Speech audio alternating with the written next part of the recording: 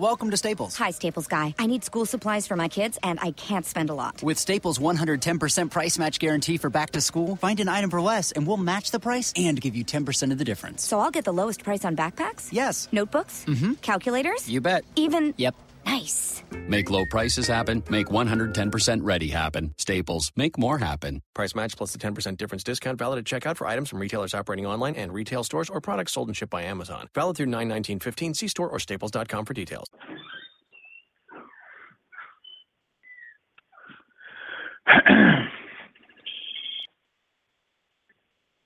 Blog Talk Radio. What's up, y'all? Welcome back for another edition of the radio show. I'm your host, 12 Kyle. I want to start it off by reading a quote from tonight's co-host.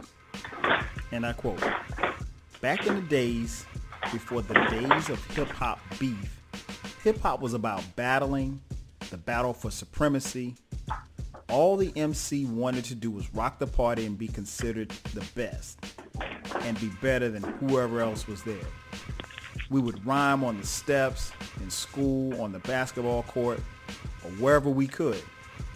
It was a competition to see who could get the most oohs and ahs and words used in a different way. Vocabulary was important. Using current references was important.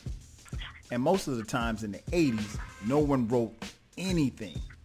It was all off the top of the dome. This was back in the day where a rhymer would hear something, get some money to cop some studio time, and cut a response that week, and a song would come out in rapid fashion. No one was safe. If you thought you were nice, you were going to get challenged. I miss those days. The competition aspect of hip-hop allowed the fans to really benefit from it because artists worked at their skills and their wordplay, and they gave us dope material. You didn't want to come whack. You didn't want to be defeated, and you didn't want to be an easy target. You wanted to be dope. And this was the time when no biting was allowed." End quote. Ladies and gentlemen, the words of tonight's co-host, Eclectik. And with that, let's start the show.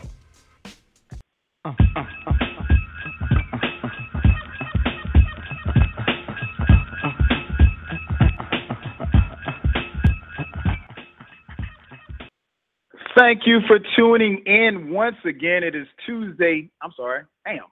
Got my days mixed up. It's Wednesday night, 9 p.m. Eastern Standard Time. That can only mean one thing. It is time for the 12 Radio Show. I am your host, 12 Kyle. Thank you for tuning in once again as you do each and every Wednesday night. The phone number to call in, area code 347-215-7162. Again, 347-215-7162. I want to thank you all for tuning in as you do each and every week. Definitely appreciate the love. As you all know, we do this show every week. I haven't been here for a couple of weeks simply because it's summertime and 12 Kyle has to take some time off. Nonetheless, I'm back like cooked crack. And I had a good time off. Didn't do too much. Hung out with the family. A lot of running around. Doing what I do, nothing in particular, nothing to brag about. School starts on Monday for the kids, so I am looking forward to that. Nonetheless, we got a great show for you tonight, as we do each week, because I'm on the show, so of course it's going to be great. Nonetheless, tonight, man, we're taking it back. We're talking classic hip-hop. Want to be a part of the show, the way that you can join us, you can jump in the chat room. The chat room is always interactive. Or you can hit us up on the phone lines, 347-215-7162. Again, 347-215-7162. Tonight, man, we're going to take it back. It is the essence of hip-hop. Since hip-hop's inception, hip-hop has lived on claims of who were the best. I'm pretty sure if you're a hip-hop fan, you probably spent the last 2 or 3 weeks listening about some beef that's going on between these current rappers. We're not talking about that. So if you tune in to hear me talk about Drake and Meek Mill, that ain't gonna happen. We're not talking about no beef. We're talking about battles. More importantly, some classic, epic battles in hip hop that help shape the art form and the culture. Tonight, man, got to bring it back, and I got to bring on tonight's co-host, great friend of the show. He hasn't been on here in a while. I don't know where he's been. I'm glad I found him again, because honestly, I thought he had dropped off the face of the planet, even though I know he didn't. But yeah, man, good friend of the show. You hear his theme music in the background, and I'm going to have to turn this music off because it sounds really, really loud in my ear. But nonetheless, he hosts the Eclectic Discussion Podcast, Encyclopedia Hip Hop, Mr. Hashtag One Gotta Go. Ladies and gentlemen, boys and girls, the only man who once tried to dig his way to China, but he couldn't get past his front yard. Ladies and gentlemen, boys and girls, my brother, Eclectic. E, what's up, man? Yo, 1, 2. It don't stop. It won't stop. I'm back. It's good to be back. I'm in the building. I'm on the podcast. I'm in your ear. At Eclectic, at Tweet Rhymes Life, at One Gotta Go, at a whole bunch of stuff. There you go. Hey, you know what? Before we get started, man, and I tweeted you about this. How do you feel about this? Everybody biting my shit?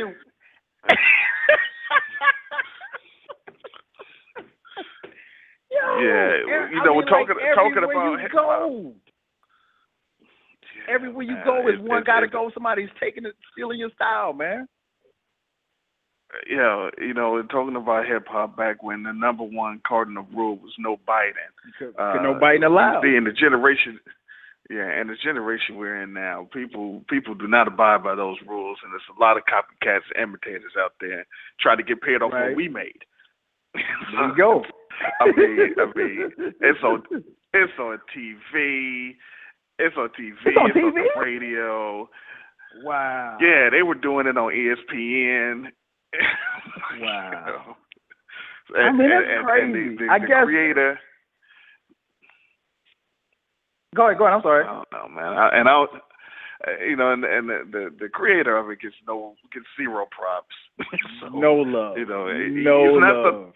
It's not something you can't trademark. You can't trademark a hashtag. Yeah. I mean, I got a web, but people should know who the original is. And the problem is people biting and doing stuff real stupid with it, and it's getting everybody else annoyed with it. They're like, now I'm tired of it. And so I'm like,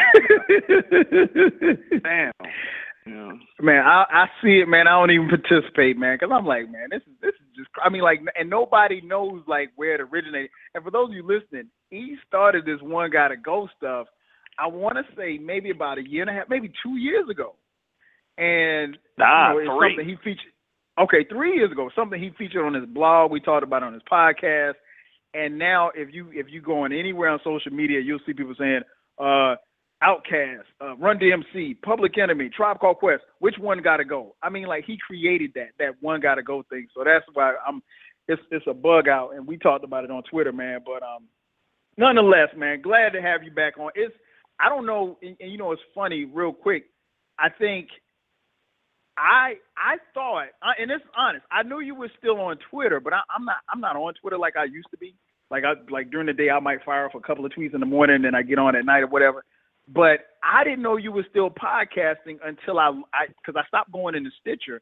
I logged into my Stitcher, and your thing popped up, and I said, oh, he got a couple podcasts. So I started listening to the podcast. I'm like, okay, he never left, so he's been here. And for whatever reason, I don't know why, but when you used to put stuff on the blog, I would get like subscription emails. I don't get those anymore either. So I don't know if you hadn't put anything on the blog. Well, what happened was I moved the podcast to a different site.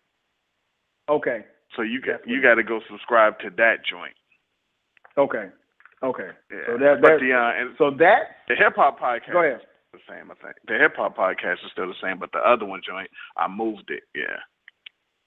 Okay, so there it is. So for because people know, like, you and Shell have really probably been the two most people who've been on this show the most, and I was like, damn, he's still podcasting. Let me hit him up. Huh? We still not engaged yet either. And she's single too. I'm trying. Back on the market. I'll be shooting my shot, man. She's the Kimbe in these Twitter streets.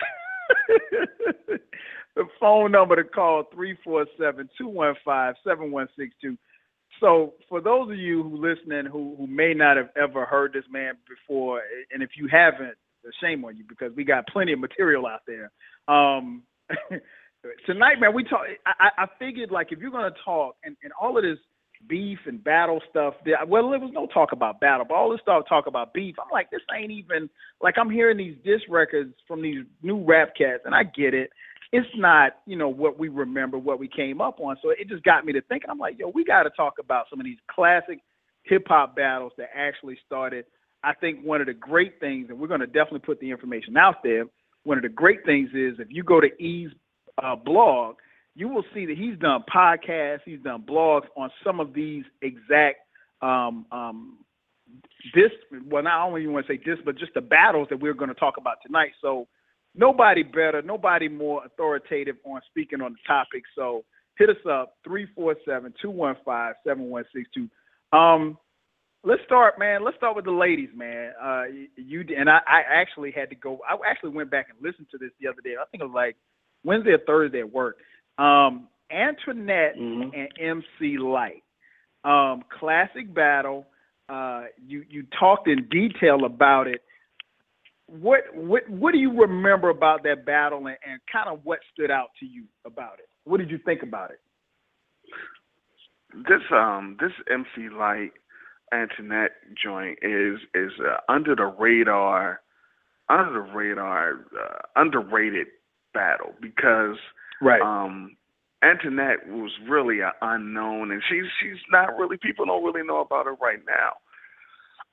This is what happened. Let me brief, and I got a whole break it down. We got 2 hours. I'm gonna briefly hook it. So there was an album called Herbie's Machine, and this was done by Herbie Lovebug, the man that produced Salt and Pepper and Kid and Play, had a hand in Kwame and the whole thing. And so on that joint, Antoinette, a new female rapper, had a song called "I Got an Attitude." And before that, she had a song called "Hit 'Em With This," but she had the "I Got an Attitude." And the attitude, the song was incredible. She's flowing. She has what they call now bars, and she used a sample of "Impeach the President," which is a popular sample.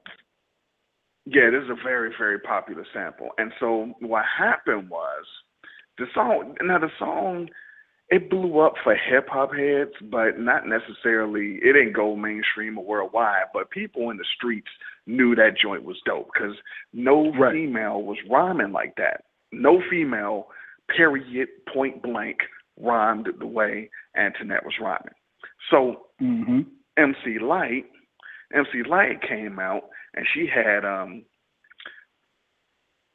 and she decided to diss Antoinette off of the strength that she bit Audio 2's beat. So Audio 2 was on the same label as MC Light, First Priority Music, and they dropped the hip hop classic Top Billin'. And the Top Billin' used the same sample. And so since, she's a female and Light's a female, I guess she figured, she going to rap for a label and went after her on 10% diss. And so that started the battle. Now, so it was a lot of back and forth. It was that, and then after Light hit 10% diss, Antoinette came back, and then Light came back with Cha Cha Cha. A lot of people only know the Light side. They only know the Light side. Right. So this was the thing about the battle. She never called her out by name. Light never called Antoinette out by name. Antoinette called Light out by name, but so like Antoinette was a nice looking brown skinned thick joint. and Light was on Cha Cha Cha. She was like the fat on your back is plain to see that you're a wannabe, which. So she's talking about her fat ass, and she said back when it wasn't cool to have a fat ass. Right. And one of the other big disses on the joint was on a 10% diss ad. You could have got a job as a Rakim sound alike. So she was dissing her for having a flow like Rakim. It's crazy, but that's crazy because Antoinette was dope. But anyway, that battle went back and forth, and in my opinion, and you'll hear it on the podcast if you listen to it, lyrically, Light lost that battle. Now, in the court of public opinion, Light crushed her but again, you got to remember, like I said, everybody knows 10% Diss and Cha Cha Cha and Stop, Look, and Listen. Everyone knows those songs. Mm-hmm. Nobody knows the Antoinette songs. So it's hard for anybody to be really objective if they haven't heard both sides. But if you listen to the podcast, I kind of give you a sample of both. Yeah, you did, and I think that's one of the good things about the podcast is that you were pretty fair about it. I remember this battle like it was almost like it was yesterday, and it's so funny. And I was literally because I've heard that podcast before, but I figured that since we're gonna be talking about it, it would be good for me to go back and listen. And it's a really good, easy listen. And the thing that made me crack up was what you just said when Light dissed her, talking about her having a fat ass. This is when it wasn't cool for a woman to have a fat ass. And remember now, Light's not a big woman, relatively speaking, anyway. But Antoinette was thick. She wasn't fat, but she was thick. And Light really went at her. And I think if you're a hip hop head, like you could really. This one really is a toss-up. I mean, I'm going to give the edge slightly to Light because she is my favorite female MC of all time. But if you go bar for bar, I mean, if you said like you said, Antoinette won. I can't disagree because Antoinette, she was, and keep in mind, and with everybody listening, what he just said, like everybody at this time knew who MC Light was. She had a record deal. She was affiliated with Audio 2. She had a number one single. Nobody, outside of the streets, nobody really knew who Antoinette was. So I think really for her to come out, and again, it goes back to what I said in the intro, which was E's words that he put on his blog, was that you got criticized heavily for biting somebody. I mean, like, that's the worst thing that you could do, which is so amazing when you turn on the radio now and everybody sounds the same. You could not sound like somebody back in 86, 87, 88. I mean, you'd get killed for it. And the ironic thing in this particular battle and the first response, now, first of all, Antoinette didn't even want she didn't want beef. She just made a dope song. And it just happened to use the track. Use the sample. Now, number one, that's the producer that made that track. Exactly. So she didn't have that's on her. anything to do with it. But number two, Light's first response on 10% Diss, the chorus was like, beat biter, dope style taker, tell you to your face you ain't nothing but a faker. Right. But on this song, she also used the Audio 2 beat, so she bit the beat on the track. So it was just funny. If you really think about it, it's just really funny. Yeah, it is. When you think about it, like you said, Light dissed her for what she was doing, and she turned around and did the same thing. And I'm posting the question out here: MC Light versus Antoinette, who won this hip hop battle and why? Now, I know that there are a lot of you young whippersnappers out there, a lot of you young guns that follow me on Twitter. In fact, when I started talking about it last week on Twitter when we decided to do the show. And shout out to my girl Janae, and I think she's listening tonight. She said, I said we're gonna talk about classic battles. I said MC Light, Antoinette. She was like, who is Antoinette? Who is Antoinette? Yeah. And she was like, I've heard of one or two MC, but then I realized like Janae she's much younger than us. So this is tonight's topic and what we're going, some of the battles we'll talk about. Really a lesson in hip hop. So pull up a chair, grab your number 2 pencil, make sure it's sharpened, and be prepared to get schooled because we're dropping science tonight. 347-215-7162 is the phone number to call. So the first question is MC Light versus Antoinette. Who won this hip hop battle? He said he is going to go with Antoinette. I'm going with MC Light. I'm posting the questions on Facebook and the Twitter. So respond back there and we'll retweet them. Now tell me this over there. Go ahead. Tell me this. Now you heard the podcast, you heard the show, you heard what I had to offer. In your opinion, if you can think about it, if I'm putting you on the spot, but if you think about what is the best song of the battle? Oh man, that's a tough question because 10% This is probably my favorite song. But like you said, if you break it down and go bar for bar, Antoinette's song was better. It's just a sentimental value with 10% This. So I'm gonna lean on Light, and I'm in leaning on Light, I'm going to admit that I'm biased. Is that okay? Man, that's fair. Now everybody that's listening, if you listen to the podcast, it's great. What I want you to do, the bare minimum, go and search on YouTube, Antoinette, I Got an Attitude. Yeah, you listen to that song.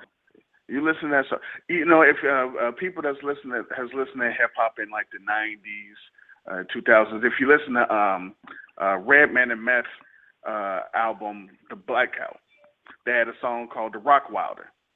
Mm-hmm. And the microphone checker. And if you listen, Meth said back when Antoinette had that attitude. Had the attitude, right? He's talking about that joint. And but like Light had 10% This, and she had Cha Cha Cha, and she had Antoinette had a song called I Got an Attitude. But then after that, it was all about Light. She got a song called The Fox That Rocks the Box, and a song that's called Lights Out, Party Over. It's real crazy. You listen to that joint. I see. It makes sense for you to start off with this one because this is the one that least people know about. So yeah. So hopefully they get a chance to do the knowledge on that joint. But that was a good battle. Yeah, and I encourage everybody listening, if we mention some of these artists that you don't know anything about, if you're a hip hop head, do yourself a favor, take a little bit of time and look these people up because these are classic battles. And again, I go back to what E said. You had to come correct. You couldn't come whack at all because everything hinged on it, your reputation and everything. The next battle, man, one of my favorites, man. MC Shan versus KRS-One and Boogie Down Production. The Bridge Wars. You did a phenomenal job breaking down the Bridge Wars on the blog and on the podcast. We talked about it on the podcast that we did, and it's featured on your blog, on your website as well. Talking about the Juice Crew. This is the thing that started it all, man. What did you think about that battle? And I'm gonna ask you a couple of questions about this one, as far as it's significant and everything else like that. But what were your initial thoughts on Shan versus KRS-One? And you can give people a little backdrop as how this one started as well. Okay. Now, in my opinion, in my humble opinion, this is the greatest rap battle in hip hop history. The Bridge Wars, and basically, this gave birth to a career, a legacy, and in some respects, it ended another. So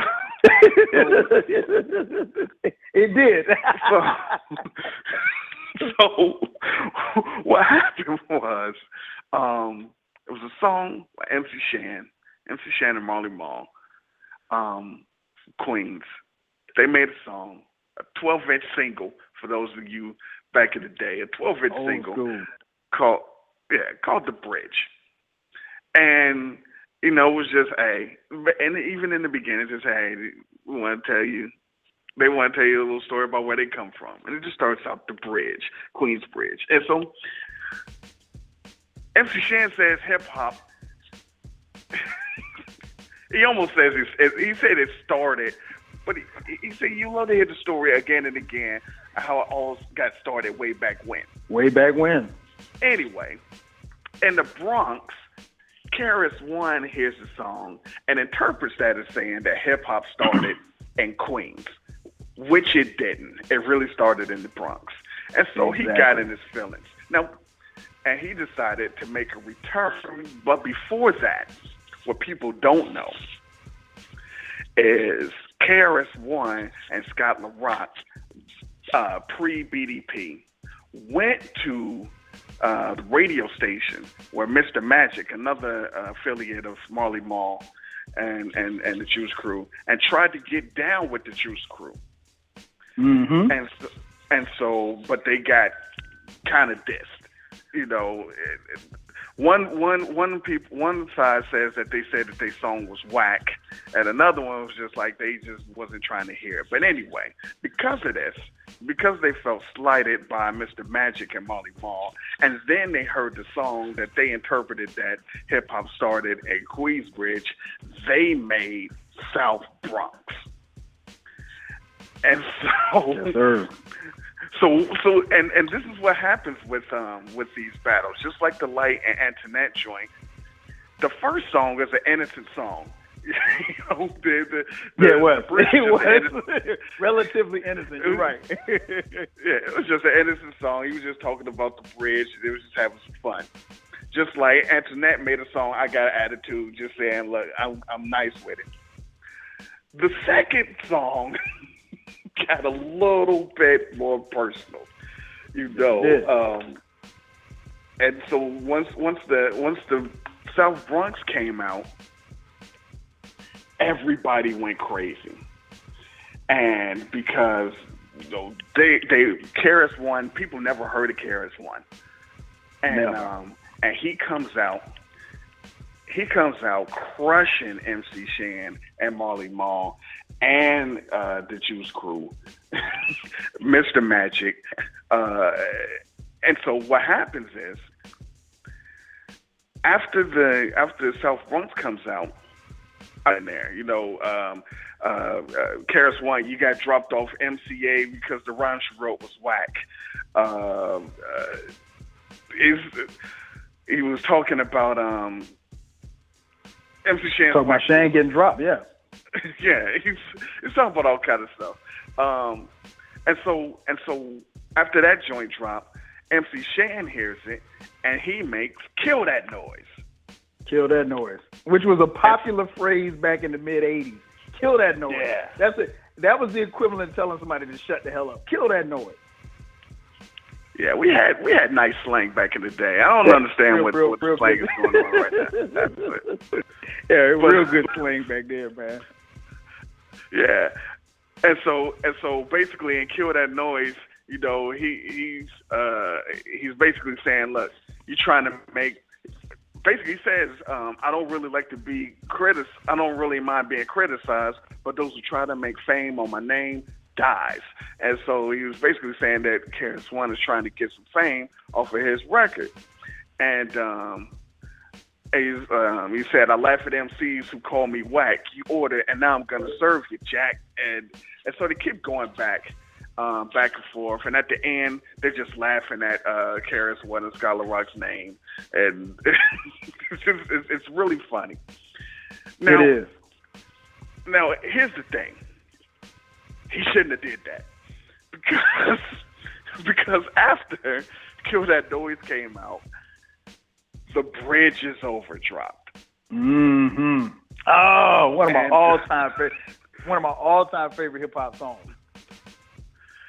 Yeah, and after the Bridge Is Over, everybody got attacked. It was it. Basically, MC Shan, Marley Marl, Roxanne Shante, anybody that they ever heard of got dissed in that joint. And here's the thing. The reason why this is a dope battle is because, one, it stayed on wax. Mm-hmm. It stayed on wax, and it was it was a good back and forth of skill. Like the quote you said earlier, basically it was, I'm going to show you how much better I am on this song. I'm gonna show you with my wordplay, and I'm gonna let the people who buy it decide who won the battle. I'm gonna just keep throwing these jabs on you, and you had to keep up. You wouldn't just throw a song out and then be done, because somebody going in the studio and hit you with more. So it went like this. Then South Bronx, MC Shan made Kill That Noise.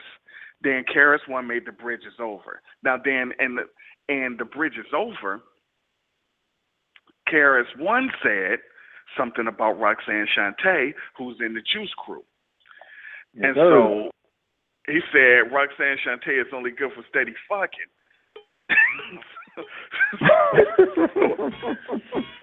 So, because he said, I finally figured it out. Magic Mouth is used for sucking. Roxanne Shante is only good for steady fucking. So, Roxanne Shante is the queen of all battles. Right. She started really, and now she used to battle dudes. She had epic battles against BZB and Fruquan. So Roxanne Shante then made a song called Have a Nice Day. Now in this song, she decided to respond to KRS-One saying Roxanne Shante is only good for steady fucking. She said, KRS-One, you should go on vacation with a name sounding like a whack radio station. Sounds like a radio station. And MC Scott LaRock, DJ Scott LaRock, you should be ashamed. When T. LaRock said it's yours, he didn't mean his name, because T. LaRock was a rapper who made It's Yours, and Scott LaRock was the DJ for BDP, and so she just said he stole his name. So her last shot that she shot at BDP was Step Back Peasant, popping all that junk, and for Broken Down Punks. Broken Down Punks. Because I'm an all-star, just like Julius Erving, and Roxanne Shante is only good for steady serving. And so after that happened, you had these two dudes, Noel and Poet. They came in and they tried to diss BDP. No one cared about that. Right. And then MC Shan made Juice Crew Law, where he came back after The Bridge Is Over. And, so it was okay, but it wasn't that dope. So then Cool C from the Hilltop in Philly came in a song called The Juice Crew Diss. And so he dissed the Juice Crew, Shan, and Shante. And nobody really cared. But basically, he was doing that, and then a guy named Butchie B came out, and KRS-One did a song with Just Ice, and then BDP made a Still Number One, and BDP made My Philosophy, and then BDP made. So basically, what happened is you hear no more Shan. Yeah. Shan really got lost in the shuffle and all of that, and I think what was interesting was, as you chronicled it, I'm thinking back, like, that was just the thing. Like, once one diss record came out and the streets got it and everybody's like, oh, snap, like, did you hear what such and such said? Then, it's just like you said, then guys were going back in the studio trying to come back with another diss record, and it was just really, and then you had other people, like you said, Cool C out of Philly didn't even have anything to do with, and one thing that we found out later in hip-hop history, that one thing that was really interesting was that, again, you mentioned Queensbridge, which is obviously in Queens, and then with Boogie Down Production coming out of the Bronx, like, there was some really, really bad blood between the two boroughs, between hip-hop fans, not just these MCs, but there was bad blood between Bronx and Queens. And like if you go back and find guys from that era, they'll tell you about, you know, parties where parties getting shot up, guys getting stabbed just because they were from Queens trying to party in the Bronx or vice versa. So I thought that was, you know, that's where it never got violent for the artist, but the bridge wars really, you know, really in the streetwise, you know, it got kind of tense at times. Yeah, but here's the other cool thing about, you know, coming up at this time, because the beef, and we'll get into this later. We'll get into this later when you start talking about stuff that happened in the 90s. But the rap battle that was happening between Shan and KRS out to like both MCs. You could like both songs. You could jam. Right. You could love the bridge and love the bridge is over. KRS-One went to Queens and performed The Bridge Is Over and shut it down. People was going crazy because it was just a dope song. Nobody was like, you know, you got to be on this side or this side, like how things went a little later on in the 90s. It was, hey, this is just good hip hop. It was like if you liked Hagler and he's fighting Sugar Ray, you're like, look, this is just about to be a good fight. I don't really care who wins. I'm just going to join it. You know, it wasn't like, you own some other stuff. So that was the beauty of that. And just so people, if people are following and listening, the reason why Cool C kind of jumped in, because, you know, they was in the Hilltop in Philly. Roxanne Shante and Marley Marl, their first deal was on a label called Pop Art that was made out of Philly. And so they basically trying to be like, all right, so y'all repping Queens and stuff like this, but y'all record deal is in Philly. So, you know, stuff like that. No doubt. I posted the questions on Facebook and Twitter. Give us your feedback. We got a couple of comments from Facebook. Everybody's voting for Light thus far. And I'm gonna let the comments flow on Facebook for a second before I have to ask if these people even heard of internet, because I'm pretty sure there's gonna be a lot of people that chime in and say Light, but they never heard internet or I Got an Attitude or you know, her responses. So yes, I'm gonna let those run in a little bit. Appreciate the comments coming in. I just posted the question on as far as MC Shan and KRS won that particular hip hop battle. Much like you, E, I think this was. I'm gonna surprise you. This isn't my favorite hip hop battle. My favorite hip hop battle will actually surprise you, but this is one of my favorites. I think this one was very good because it just spawned some great songs. I mean, the Bridges, like to this day, you hear it playing in the background. When the Bridges Over comes on, like I go back to that time. Same for South Bronx. These are not only are they good, very good diss records, but they're great hip hop songs. And I think over a period of time, as we moved away from battles into beef, that's what it became. It just became just diss records, not necessarily great songs. And these songs were, and I'm pretty sure if you ask these MCs from Antoinette to KRS-One to MC Shan, all of these, they will tell you that the other person's diss record made them better. Like that made them want to go back in the studio and work even harder to come back even harder. If I had to pick a victor, I would definitely go with KRS-One. And KRS-One has said on several occasions, he said that if Shan had never responded to him, he would have never had a career. That in and of itself speaks volumes to me. We would have never heard of KRS-One if they never responded. And because Shan responded, he didn't have a career.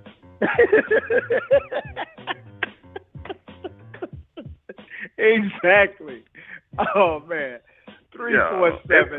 347-215-7162 is the phone number to call. You got something you want to add? It just went all bad for Shan. Shan. It did. It did. This is the one of the, and we can end on the KRS-One versus Shan right here. It was KRS-One versus Shan, but Shan had a whole Juice Crew that didn't say anything about KRS-One. They didn't want no parts of dude. On top of that, it just went really bad for Shan. Shan was supposed to be on the symphony. He was supposed to be on the symphony. He didn't end up on the symphony. He was barely on In Control Volume 1. It just went real south for my man. Yeah, it did, and he like you said. I mean, you put it best. It started KRS-One's career, who, in my opinion, is a top 5 MC. He's an MC's MC. And he and I have talked about him ad nauseum, and I'll never stop talking about him because I just think he is just that dope. And it just, for Shan, it was, Shan might be at the car wash right now. I don't know where Shan is. Good dude. Music. He's still making music. I'm pretty sure he is. I know he is. He is. But he dropped some new stuff last year. Okay, that's what's up. So check that out. Check out MC Shan's new stuff that he dropped. And of course, KRS-One is still touring, still making music. Classic hip hop battles, man. That's what we're talking about tonight. Hit us up, 347-215-7162. Got Mr. Tweet Rhymes Life in the building. Mr. Eclectik, man, back for the first time in a long time, brother. We got. I'm already telling you right now, man. We got to get our schedule together where we can do this at least once a month, because we hadn't done this in a minute, man.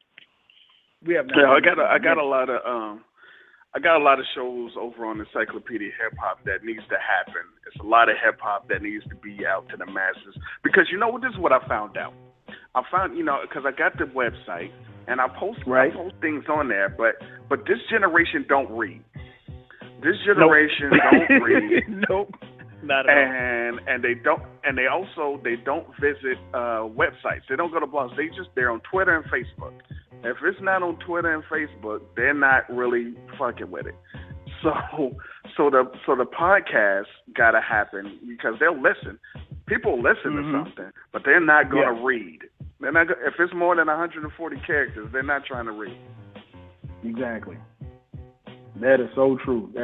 So yeah, we are definitely gonna get the band back together and make it happen. Hit us up, 347-215-7162.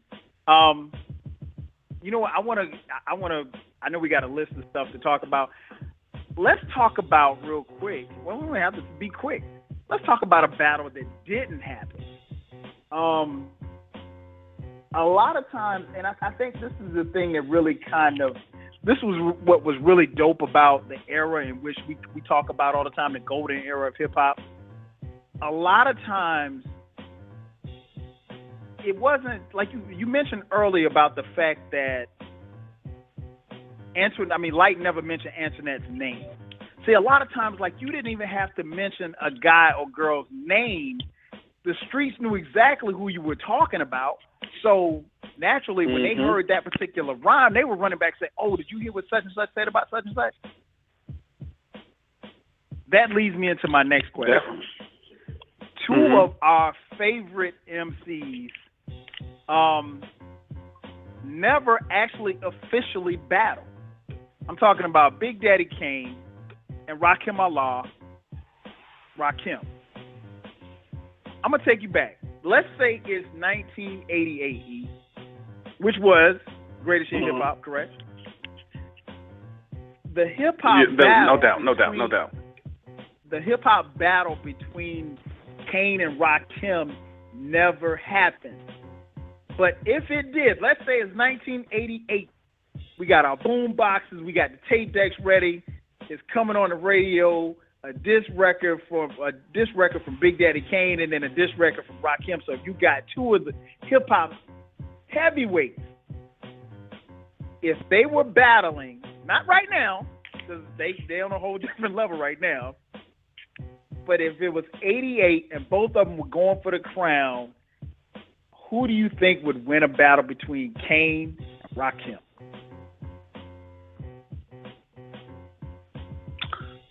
Yeah, Rakim would have won, because because lyrically, Rakim was better, and Kane would have tried to make something funny, Okay. And it would have been, it would have been something. But here's the thing: they kind of was beefing in the background anyway. Yes, they were. Don't forget, Kane had the when Rakim said he was the rap soloist, and then on I think it was My Melody, and Kane came back and said, rap soloist, you don't want none of this. Right. And Kane dropped Smooth Operator, and then Rakim was like EFFECT, a smooth operator operating correctly. Back to the problem, I gotta have it. You can't solve it. So they had some things in the background, but they never made the right album. So I think though, but they said that there was no real beef, but they could have did it. I think Rakim would have won though, because Rakim lyrically, I think he would have diced them up. You know what?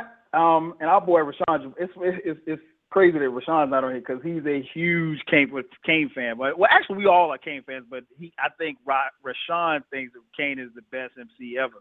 I gotta agree with you. I think that was, and it goes back to something you just said a few minutes ago, and I never really thought about it, but even when MCs were battling back then, you still liked them. Like, you still liked, so as much as I'm a Kane fan, as much as I'm a Rakim fan, I don't know if I would have actually wanted to see these two battle, but if they did, I think Rakim would have won. I think Kane would have just, I don't know if Kane would have really had enough ball. And it's crazy for me to say Kane would have enough balls for anything, for that matter. But yeah, I think Rakim would have won, man. I think, that would have been, I think that would have been brought some great music, first and foremost. I think that would have been, it would have definitely given us some great music. But wow, just thinking about it, man, it's kind of like, it makes you think like what would have or could have happened if that had actually happened. Because and I think they've said on record that they kind of came close to something, but nothing ever happened. Yeah, they squashed it, and it would have been a great divide because women would have been on Kane's side, and really the real dudes would have been on Rakim's side. Right. And it would have been a good divide too, because you don't know too many women that's just gonna be spitting out My Melody. They weren't really. I only know one that knows My Melody like that. My homegirl Kai. That's about it. I don't really know too many women that know My Melody back and forth. Yeah. So I don't know, man. You're right, man. Kane would have definitely been doing something for the ladies. And it would have been smooth. It would have been a diss record, but smoothed out. Right. I don't know how that would. I mean, he would have had his cute lines like "put a quarter in your ass because you played yourself" and things like that. Right. But you gotta understand the dude that made Lyrics of Fury. Dude would have just went on him without a chorus, without a breath. It would have been bad. Right. Yeah, I think it would have. It would have been epic though. I could have, and like you said earlier, you mentioned it, and that's something that we as hip hop fans, we caught it when Rakim dropped a little slight. And see, like I said back then, man, that just goes to show you how different the times have changed. Kane didn't have to mention Rakim. When he said that line, we knew exactly who he was talking about. Yeah, even on Follow the Leader, he was like, "I'm Rakim, the fiend of the microphone. I'm not him. I'm not so him. Leave my mic alone." And everybody was just like, who was him? Right. And I don't know about you, and I'm pretty sure I speak for you, but this is something that, like, you and your homeboys sat around and argued about for, like, hours, right? Because I know we did. We just argued about it, like, yo, he talking about LL? No, he's not talking about LL. He's talking about Rakim. And, like, you go back and forth with your homeboys about who he was actually talking. Again, back then you didn't have to actually mention someone's name. Because think That's about what it. was so dope about it. Big Daddy Kane ain't no half-stepping. Up on the stage is where I'm going to get you at. You think I'm losing? Picture that. Exactly. Man, we got a lot of comments coming in. My man Otis on Twitter, he said Big Daddy Kane would wash the God. I don't know why. That's I mean, in a dance contest, he would have killed him. Come on, man. You know Rakim don't dance. Yeah, in a dance contest, Kane would have crushed him. I don't think I've ever seen Rakim even act like he was gonna dance. Nah, in a modeling contest, Kane would crush him. Okay, I gotta shout out my man, Mr. Me versus the World on Twitter. I'm gonna read back his tweet begrudgingly. He said, "I gotta go push the same way I'd vote if Nas and AZ were to ever battle. If Nas it wouldn't be a push. Battle, man, it wouldn't be a push. Listen, this is all I'm gonna say. Man. This is all I'm gonna say, and then I'm gonna get off the topic. This is all I'm gonna say. Yeah. All I'm gonna say is every song that those two individuals did together, AZ had the better verse. That's all I'm gonna say. You know what, E? I'm not starting with you tonight. I shouldn't even read that tweet. That's all. I'm not saying anything else. Now, if anybody want to argue that, they just point it out. But that's all I got.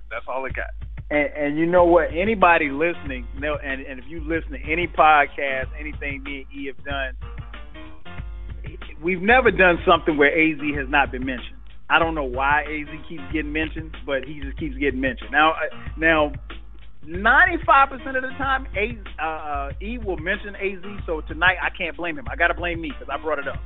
Actually, I'm going to blame Mr. Me versus the World on Twitter for bringing it up.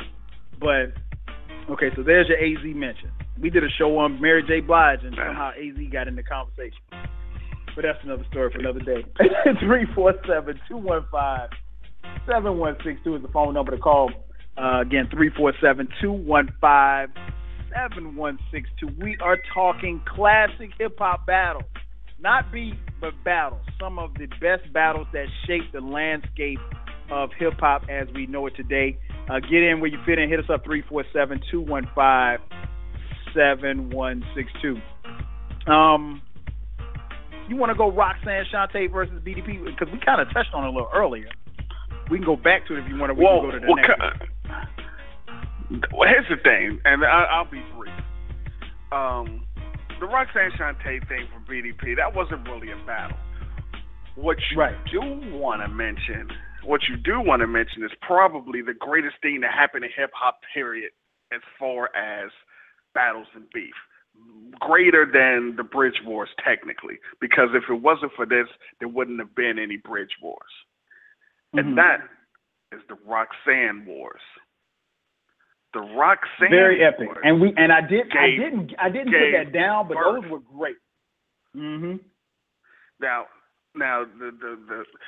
the Roxanne Wars is, and I put this on there. I had tweets back and forth with Roxanne Shante about this. It's the reason I fell in love with hip hop. Now, the Roxanne, basically, this is what happened. UTFO was a group just coming out, and they put out a single called Hanging Out. And Hanging Out, on the flip side of the 12-inch single, shout outs to the 12-inch singles, on the flip side was a song called Roxanne, Roxanne. That wasn't the single. That was just the flip side. The main single was Hanging Out. So as the story goes, they were supposed to do a show, and they ended up not doing the show. And the radio station was like, beefing like, yo, they're not doing the show. Anybody want to diss them or, say anything about it?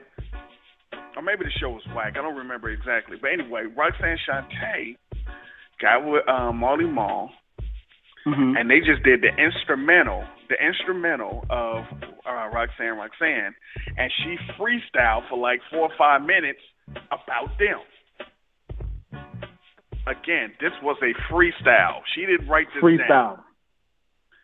And so, and the radio station, Mr. Magic and them, they started playing it, and they got buzzed because nobody was doing this.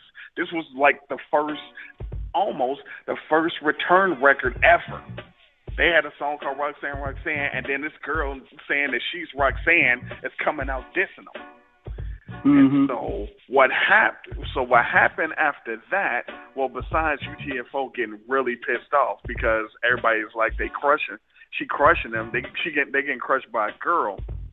But on top of that, they got mad because of the use of their beat. So then Roxanne had to go and make their own beat.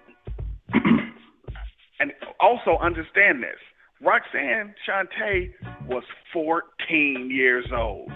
She was mad young, and held her own, and she didn't, and people didn't realize that. Like, she was young when she was recording.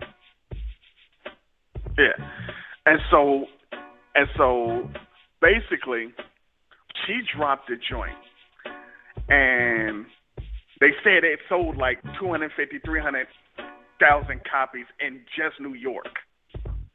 Wow. This is a bootleg. This is a bootleg. And so then she re-released it because the original had cursing in it. I mean, a 14-year-old girl just telling them to kiss her ass and lick her face. So she released it again in 85. This was 1984, y'all. 84. 30 years ago. Over. And so in 85, she released a for real one. UTFO then, they made another song, but they got a new Roxanne called The Real Roxanne. And The Real Roxanne was on their side. And so they ended up trying to they tried to get on with the beef by controlling the beef. So they had their own Roxanne. So they were trying to go back and forth like that, but it didn't work. Anyway, what ended up happening was Roxanne Shante had the song, and then Sparky D made a song about Roxanne.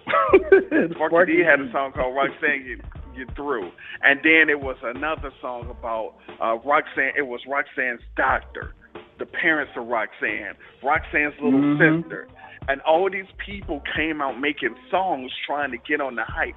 This is what happened. Because of the song that came out in 1984 and her doing a response record, by 1986, there was over 100 answer records of different people saying that they were in the Roxanne family or saying something about her. It spawned over 100 individual response records. Unheard of. Wow, yeah, it was unheard of. I mean, like, it got to a point where everybody had a Roxanne song. I mean, like, there were Roxanne Jones, Roxanne Morgan, Roxanne Washington. I mean, Roxanne's coming out of everywhere, and these were just regular people just making a Roxanne song. Oh, it was incredible. So just know that if it wasn't for that, this it wouldn't have made any sense for KRS-One to do South Bronx. But this was the template for that. This was 1984. This was about 4 years before anything you heard of Shan or The Bridge or any of that. And so Roxanne ended up battling dudes, women. Roxanne got a song, if you go on your YouTube machine, the song Big Mama. You know Big Mama? Yep, I remember that one. Big Mama is a song where she disses Light, Queen Latifah, Salt and Pepper, JJ Fad, Yo-Yo, she went and in. just about any other female rapper. Any other female? Here's the thing. Ain't none of them say shit back because they knew what was up. Man, that's respect right there. That's respect right there. Yeah. I gotta shout out my man Craig on Facebook. He was answering the question about MC Light and Antoinette. He said, and I read and I quote, "I might be speaking out of place here, but Antoinette won this battle, but Light had the machine behind her that was pushing it. I'm talking about this MC battle, not just MC, not about an MC's body of work." So he's right there with you, man. He broke it down. That's true. I mean, I did what I said I was going to do. I threw the question out there, like, how many people have actually heard of Antoinette? Because I think that if you didn't hear Antoinette's response and her initial, I got an attitude, then you would think, okay, well, MC Light. I mean, MC Light is one of the most recognizable females in hip hop history. So, so naturally she's going to get most of the votes. But man, keep the comments coming. 347-215-7162. Again, 347-215-7162. 1 hour is down. We got another to go. Eclectik is in the building. Hey, before we move on, tell the people where they can find you, man. Because I always forget to do that. This is what you want to do. This is what you want to do, people. You want to go to @eclectik. That's ECLECTIK. You go there for some randomness, a whole bunch of other shit. If you're just on your hip hop joint, if you're just on your hip hop golden era type joint, you want to go to @TweetRhymesLife. Now, there you go. Again, if you want to go, and then if you want to go to the original one, gotta go where it all started and where it's done pretty tastefully. Stop biting. Pretty tastefully. You want to go to @1 gotta go, because that's where it's at. Again, I've been doing it for 3 years. People just now catching up and copying. Yeah, you might have to start something else, man. Man. Oh, by the way, keep on the lookout. Keep on the lookout for the hashtag EHHVS. That's a encyclopedia hip hop versus. I put something versus something else. You pick what it is. Like I did People's Instinctive Travels by Tribe versus 3 Feet High Rising by Daylight. Which is the better album? Of course, the answer is 3 Feet High. But you might think different. Of course. You know how I feel about People's Instinctive. Hey, man, I'm just saying. It was a great album, though, man. It was a great album. It was all right. 347-215. So that's how you can catch up with him. We'll put his information back out there before we get off the air. But yeah, check out his website. Check him out. If you're on Twitter, all social media outlets, check him out. He's all over the place. You don't want to miss what he's talking about. 347-215-7162 is the phone number to call. The next classic hip-hop battle, man. Got to go west. NWA versus the Prodigal Son, Ice Cube. I thought you were talking DJ Quick MC8. My bad. No Quick and 8. no 8 versus Compton's Most Wanted. Spice 1 versus MC8. Let's take it to the west, man. Ice Cube versus NWA, man. What did you think about that battle? Okay, now see, here's the thing. There's battles and there's beef. This is closer to beef than it is battle. Now, because a battle it's personal. Well, it's personal, and a good hip-hop battle consists of individuals making records specific to someone back and forth. Like, I'm going to make this song about you. Cool. I'm going to make this song about you, responding to the shit you just said, and now I'm going to make a song back. This was real short and real one-sided. So this was beef. So basically, because of Jerry Heller, and I'm really interested in seeing how they portray Jerry Heller. And Me too. Cube wasn't getting the money he deserved, and by deserve I mean damn. He wrote the lyrics for just about everybody, and he wasn't getting his fair share. Eazy-E was getting a lot of it, and Dre was getting a lot of it for producing the tracks. So Cube was just like, I need what I need, and they wasn't trying to flex with him, so he bounced, and so he went solo, and now NWA was like, all right, fuck it, we don't need you. When in retrospect, they only made one more album, so they kind of did. Right. But the America Cause Most Wanted and No Vaseline. I mean, what can you say? It is. I mean, one of the greatest diss tracks ever. This one was another one that was kind of personal for me because I was a huge NWA fan, and it was. And we talked about on a podcast. I think it was a Juice Crew or something. We talked about how it was back in the day. Because keep in mind, when groups broke, like it was unheard of for rap groups to break up. Like I remember really feeling sad when I heard EPMD had broken up. Like that was, and keep in mind now, there was no Twitter, there was no social media there was no internet for you to find this out. You found it out on the radio. You know what I mean? So I was really hurt when I found out that Eric and Paris went their separate ways. Wasn't as hurt when Tribe did it because, you kind of saw it coming. Tribe was kind of going in different directions, whatever.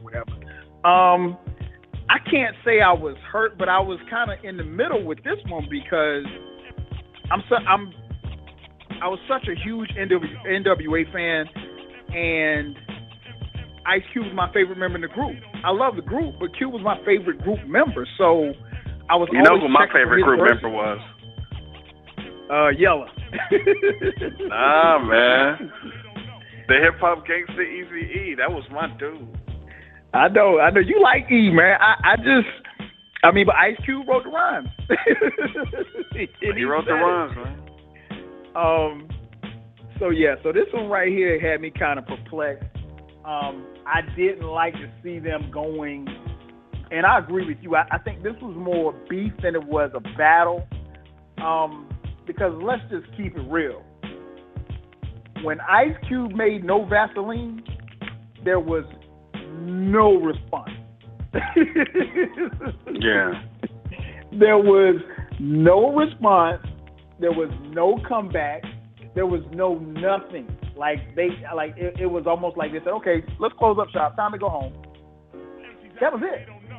So I think, and much like you, man, I'm really interested in seeing this movie. And it's funny, man. Side note, I was having a conversation with my oldest son, who's about to be 16, and we were talking about, he was asking me about this Drake, Meek Mill mess. And I said, I was just, and we have deep conversations about hip hop and stuff. And I was telling him, I said, the kind of music that you listen to, I said, you're not going to listen to this music 5 years from now, I said, because it's not really that good. And I said, I'll give you a perfect example. I said, you listened to Soulja Boy 3 years ago, and he was hot. I said, when I was your age, when I was 16, I listened to NWA. They're doing a movie about him. I said, you don't think Soulja Boy the movie is not coming? I wouldn't hold my breath on that one. So, and when I said that, he kind of, his eyes got kind of bright, like, yo, Dad, you all right? And I'm like, look, dude, it's not Dad being an old man, just crapping on your music.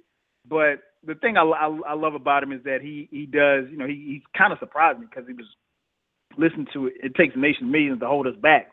And he knows all the words to all the songs, which is kind of mind-boggling to me because that's one of my all-time favorite albums.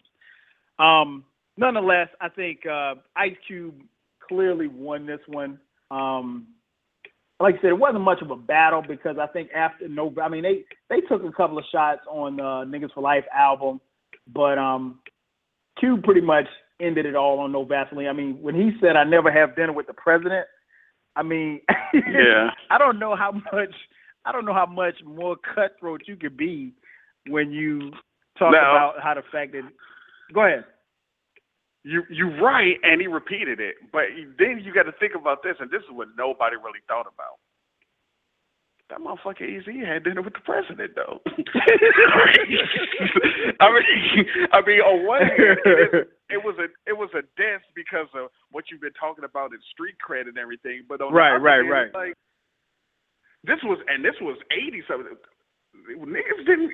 We weren't invited to. I mean, I'm just saying. Yeah. This was, and keep in mind now, Reagan was in office. This wasn't, This wasn't President Obama or somebody who's personable like that. But I think it spoke to the idea of selling out, and I think that's where Cuba was going with. And so you can't. It's like you said, you can't be the nigga for the life crew with a white dude telling you what to do. And then, but it's so funny to see where. And then it's he's making "Are We There Yet?" though. Hey, I mean, but you know what? And that's what's funny, E. And in that same conversation I was having with my oldest son, I said like, I used Ice Cube and NWA as an example. I said like, Ice Cube from movies. You don't know him as an MC. I said, Dr. Dre is the guy that makes the headphones. He don't know nothing about the Chronic. You know what I mean? Mm-hmm. So that just goes to show you how time has gone. Real quick, while I got you on the subject, man, let's jump off topic real quick. Dre is finally dropping an album Friday. Any thoughts on it? Oh no, I don't care. There's no way. There's absolutely no way he's gonna have anything on there that appeals to me. I mean, unless it's some kind of NWA reunion joint. Right. And they somehow they have found Arabian Prince and MC Ren. Yeah, I don't care, man. He can do whatever you want, man. That's good for him, man. I'm interested, but I'm not going to get my hopes up because it's not, like you said, it's not NWA, and I really don't want to hear. And I don't know who's all going to be on the album. I don't know if I necessarily want to hear today's rappers over Dre's That's the beat. thing right there. That's the thing right there. You don't know who's going to be on it, but it's going to be a whole bunch of people on it. Right. A whole bunch of people. I'm not interested Dre not rapping. Yeah, I'm not interested in hearing Dr. Dre and Drake and Nicki Minaj. I'm good, man. No doubt. 347-215-7162 is the phone number to call. Again, 347-215-7162. I'm your host, 12 Kyle. Joined by my partner, Eclectik. He's in the building. He's in your speakers. He's in your pod. Hit us up, 347-215-7162. Shout out to my homie Dig Game. He's in the chat room. He said that they have the track. He said the track listing is out, and he said it should be. He said it looks pretty decent. I have to check it out. I haven't looked at the track listing. Well, see, here's the thing. Here's the thing about Dig Game. He's very he's a very progressive guy. He likes other stuff. He's not an old fogey like me who only listens to stuff that came out in 1998. Oh yeah, we go way back. Shout out to we got to get Dig back. I got to get Dig back on the show too, man. It's been a minute. He always seems to disappear during the show. I've never had a co-host disappear during the show. But he's a very progressive guy. See, that's what I'm saying. Oh man, hit us up 347-215-7162 again 347-215-7162. This next one, man, I'm very interested to talk about this one, right? And this is going to surprise you. This is my favorite hip-hop battle ever. Favorite classic hip-hop battle. Is it Yo-Yo versus Gangsta Nip? Hey, nah, Ja Rule and 50 Cent. ladies love Cool James Todd Smith versus Cool Morris, whatever his last name is. DeWeese. DeWeese, that's it. Cool Mo D and LL, man. And the GOAT. Cool Mo D versus the GOAT. This guy, I forgot. I hadn't had him on here so long, I forgot. He refers to LL as a GOAT. Let's get into it, man. I'm very interested because I don't think, in all the years we've been doing this, I don't think we've ever talked in detail about this beef or this battle, I should say, because this was a battle. This battle spawned some great battle songs. I think it really solidified one of them as one of the supreme battle MCs to ever breathe on the microphone. What's your thoughts on the battle between LL and Cool Mo D?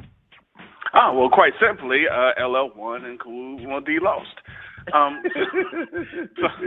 like, here's the thing, and this was good. It was a lot of. This is probably the second best joint, and the only reason why I say it's the second best joint to the Bridge Wars is because the Bridge Wars ended up with more classic songs out of it than this one did. Mm-hmm. But this one got heated. It did. Basically, what happened was LL came out and he was a young upstart and he was just basically saying, "Look, I'm here now and I'm the new shit.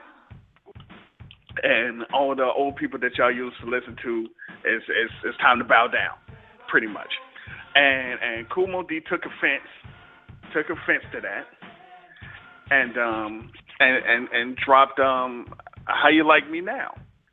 How you like me now? And to the cover, it's a subtle diss to LL on the cover of that. You remember? Yep. Yeah. Had the Kango, had his Jeep rolling over the Kango. Yeah, his Jeep under the Kango. So which was cool. That was pretty funny. And then also, since we talked about the Juice Crew joint earlier, MC Shan was also dissing LL at the same time. Yes, he was. At that time, Shan was trying to hold on. Yeah, he made a song called Beat Biter, and he accused LL Cool J of biting beats, whatever. LL basically ignored MC Shan because I guess he figured, look, you already lost. I'm not trying to let you back in the game. So LL hit with Jack the Ripper. Now, anybody who's heard Jack the Ripper know that song is incredibly raw. And as well as How You Like Me Now is a classic, and it's a real cool groove. But when Jack the Ripper came out, it made you want to start for real. Like, it got you hype. And you did. And Kool Moe Dee was with the How You Like Me Now, and then LL was How You Like Me Now. I'm getting busier. I'm double platinum. I'm watching you get dizzier. You get dizzier. My man was like, okay, because Kool Moe Dee was like, yo, you ain't really nothing like that. Talking about a battle, you ain't had a battle yet. You can't sell records. Basically saying he ain't gonna sell no records. And LL was like, yo, I'm double platinum. So what? And then it was some good some back and forth there for a second. Mm-hmm. The song that everybody likes to point out that Kool Moe Dee made was Let's Go. Right. Everybody loves Let's Go because he did all the L's. Lower level, lackluster. Lower level, yeah. He did lazy, like 30 lemon, L's. little, logic, lucky, leech, liver, lip, labia, left, losers, lips. So that was dope. But basically, LL though, it came back. And now this is a funny diss. This is a funny diss that most people won't get, and most people never got. But he said, well, that that Kumo D dissed LL. He said that he sounded like a girl. Yeah, he did. And he said that LL sounded like Cheryl the Pearl. Now, most people don't know who the hell Cheryl the Pearl is. But if you do know who Cheryl the Pearl is, it is very, very funny. But it got too much for Mo D, in my opinion, because after Let's Go. Now listen, most people only know the little L part of Let's Go. He came back with Mama Said Knock You Out. I mean, so, which was a legit conversation he had with his grandmother. Mm-hmm. Yeah, he did. She was like, she gave him the title. And then the one that people sleep on, To the Break of Dawn. To the Break of Dawn. One one of the best, most slept on diss tracks ever, I think. Yeah, because he dissed Kool Moe Dee, Ice-T, and MC Hammer in the same song. Yes, he did. He gave each one of them their own verse. He said for MC Hammer, a little kid for that crap because my old gym teacher ain't supposed to rap. Called him his old gym teacher. Yeah. He called Ice-T a little hip hop raccoon. And for the Kool Moe Dee verse, he said he had the nerve to have some Star Trek shades on.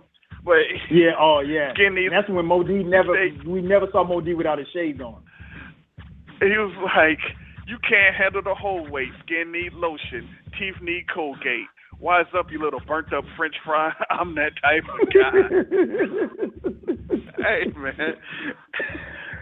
Oh, man. Oh, man. I love that joint. Yeah, it was. So who do you think won? Who do you think won? LL won, man. And I think Mo D had. I mean, Mo D had some heat, man. It's not this battle in particular. I think it's a lot. I think that's why it's my favorite battle, because I think I remember hearing LL, and then I remember Mo D coming back, and you thinking to yourself like, damn, how is he gonna come back from that? Then Mo D then LL comes back.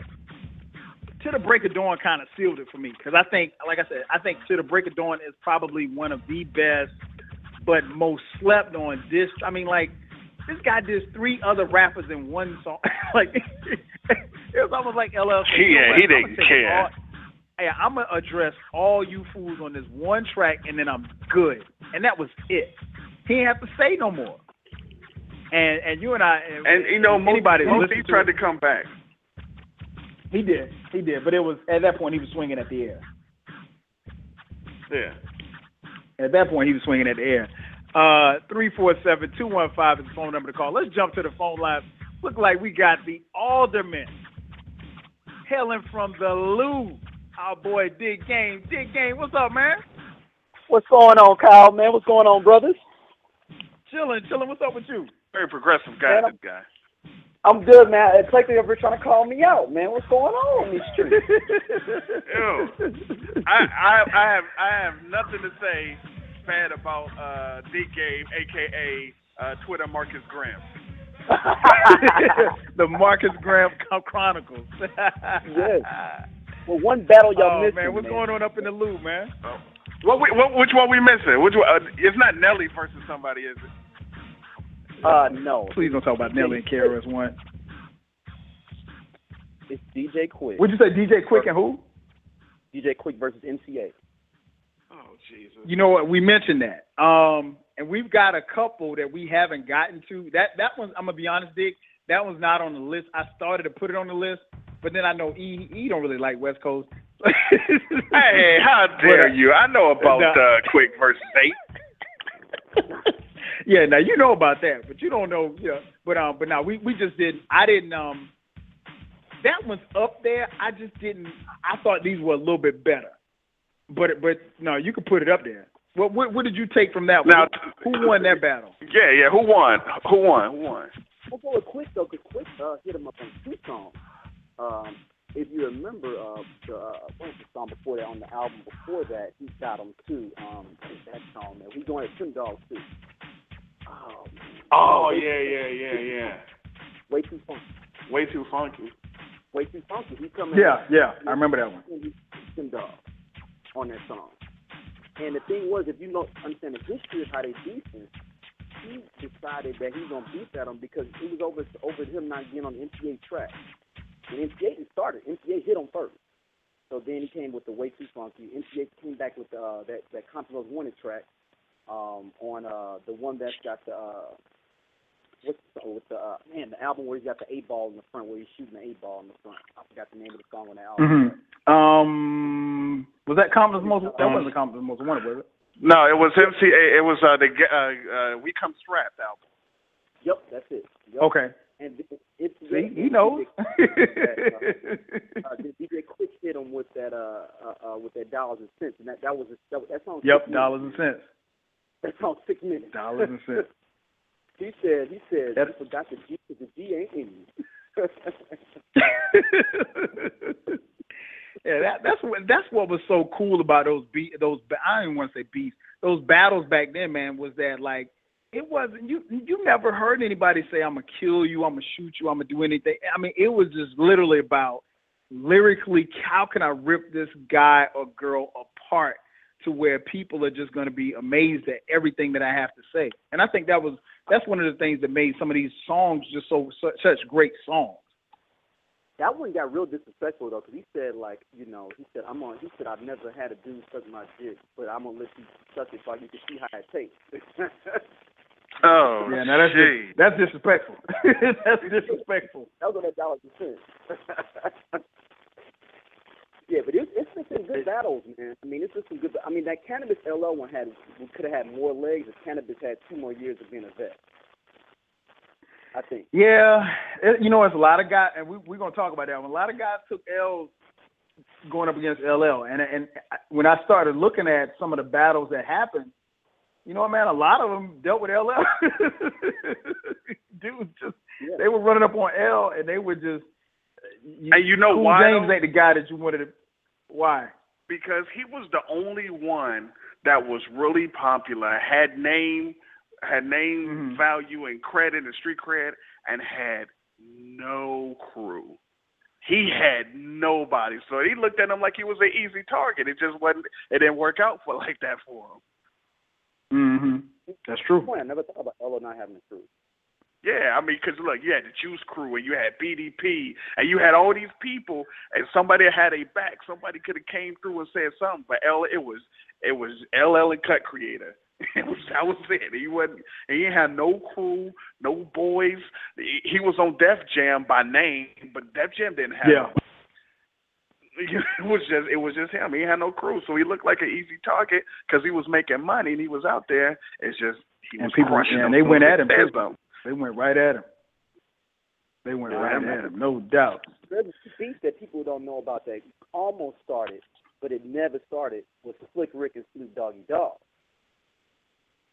Over Lottie Slick Rick and Snoop Dogg. I remember that one.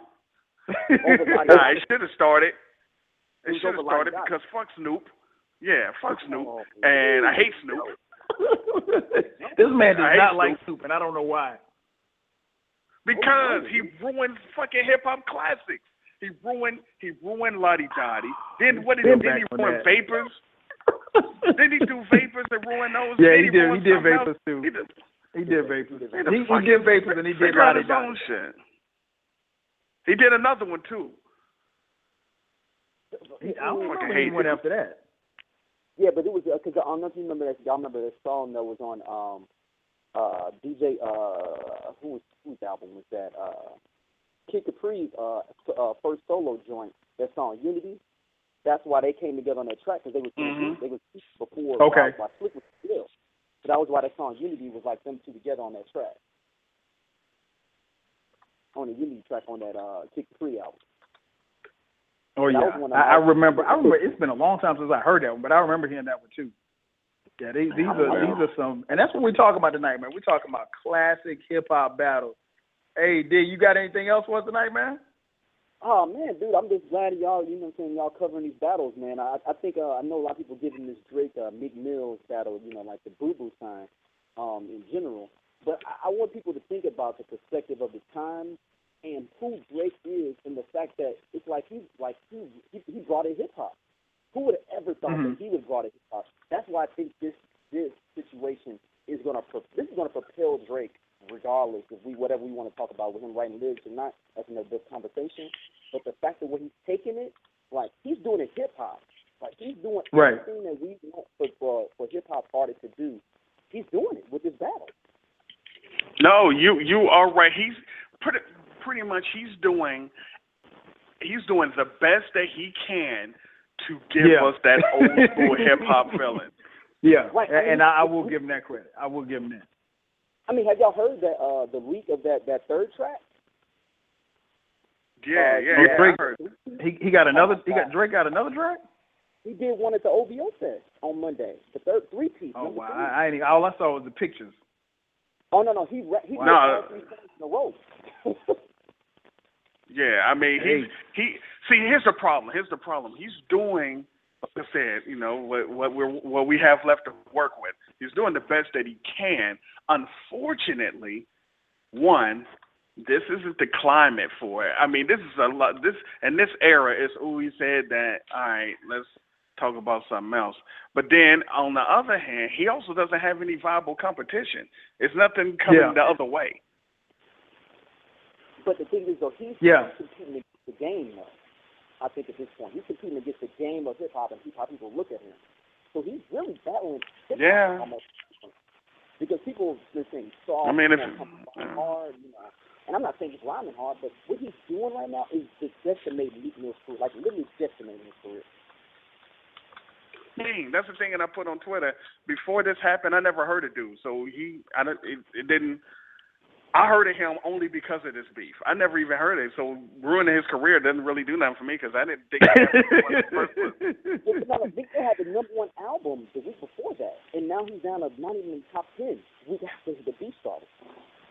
He had the #1 record. Well, that's one thing about when you battle, and we touched on it at the beginning of the show. You really have to make sure that you know what you're doing, and you better play to win. You better play to win because careers will end. But that's the other thing, definitely though. End. Like a LL Cool J to a certain extent. I was thinking about. I was like, he's doing the LL Cool J thing because people didn't think LL. Every time somebody came to LL, they thought he wasn't gonna be able to hit it right. Man, he's a pretty dude. He's soft. He's doing this. He's doing songs for the ladies, and he would just come out and decimate you every time. Like he would get you every time. Yeah. But see the difference. The difference that's going on right now is when the hip hop battles that we were talking about, somebody will make a song and then someone run and make another song. Dude's album is dropping in the charts because he hasn't made any new things. Everybody's like, yeah, it was that. We already heard that. That's good. Now, what are you gonna say about this new stuff? And he ain't really doing that, so nobody cares. See, before it was, oh shit, the Bridge Is Over just came out. Oh, Kill That Noise just came out, and so both singles would rise up in the charts because people was getting both of them. But it's basically the equivalent of anybody, Jay-Z making the Takeover, and Nas had an album on the charts the week before. Nobody's gonna care about that album. They waiting for the next joint. They waiting for what's gonna happen next, and ain't nothing happening next because dude seemingly is whack. He's trying to take the high road like how Biggie took the high road, but he's not Biggie.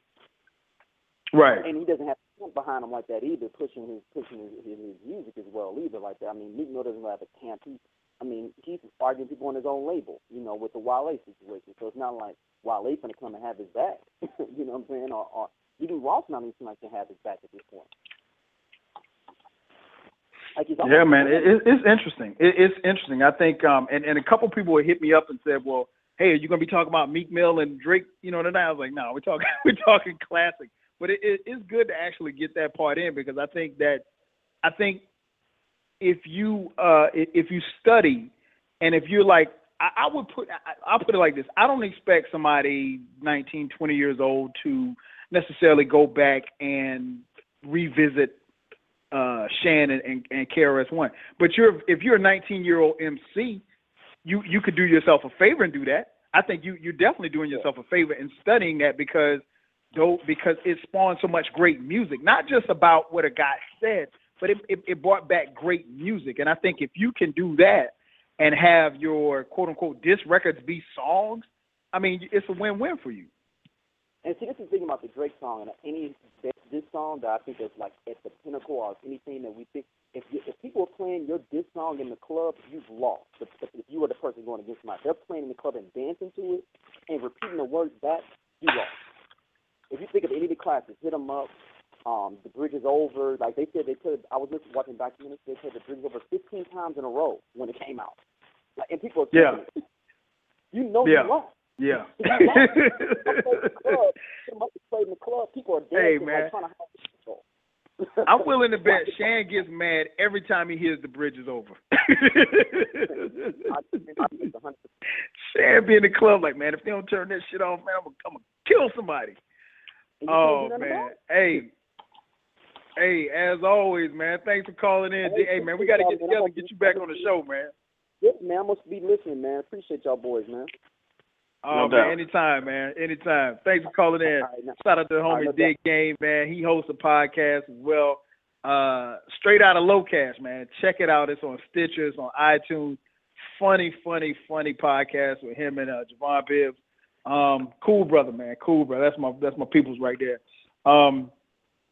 347-215-7162 is the phone number to call. Oh man. This next one, man, let's go down to 9. I don't even know if it was and this was probably this is the battle or beef, if you will. It started out as a battle because I think you had two MCs that were really, you know, a lot of people liked them and they were trying to figure out, you know, you got something going on over there, man? No. I thought I heard something. Anyway, Jay-Z and Nas, man. Jay-Z and Nas. Again, this was closer to beef than battle as well, even though you did get a little back and forth and you got dedicated songs, kind of. So here's the thing. Again, this joint started with, it kind of started a long time ago, but because of the takeover, he said a little bit of piece of something about Nas. And this was poking the bear that we didn't know was dangerous. I agree. But we didn't know that bear was dangerous. We thought dude was just on some, look, I can poem you to death. I can give you some words, but I'm not going to really say nothing about you. And so he said that little piece, and then Nas came back with a for real classic hip-hop 1988 response. 88, yes, sir. He came back like it was 88. Okay, here go a song about you. I'm going to address everything you said, and I'm going to say some shit about you. And then it wasn't really no coming back for that. It was so bad.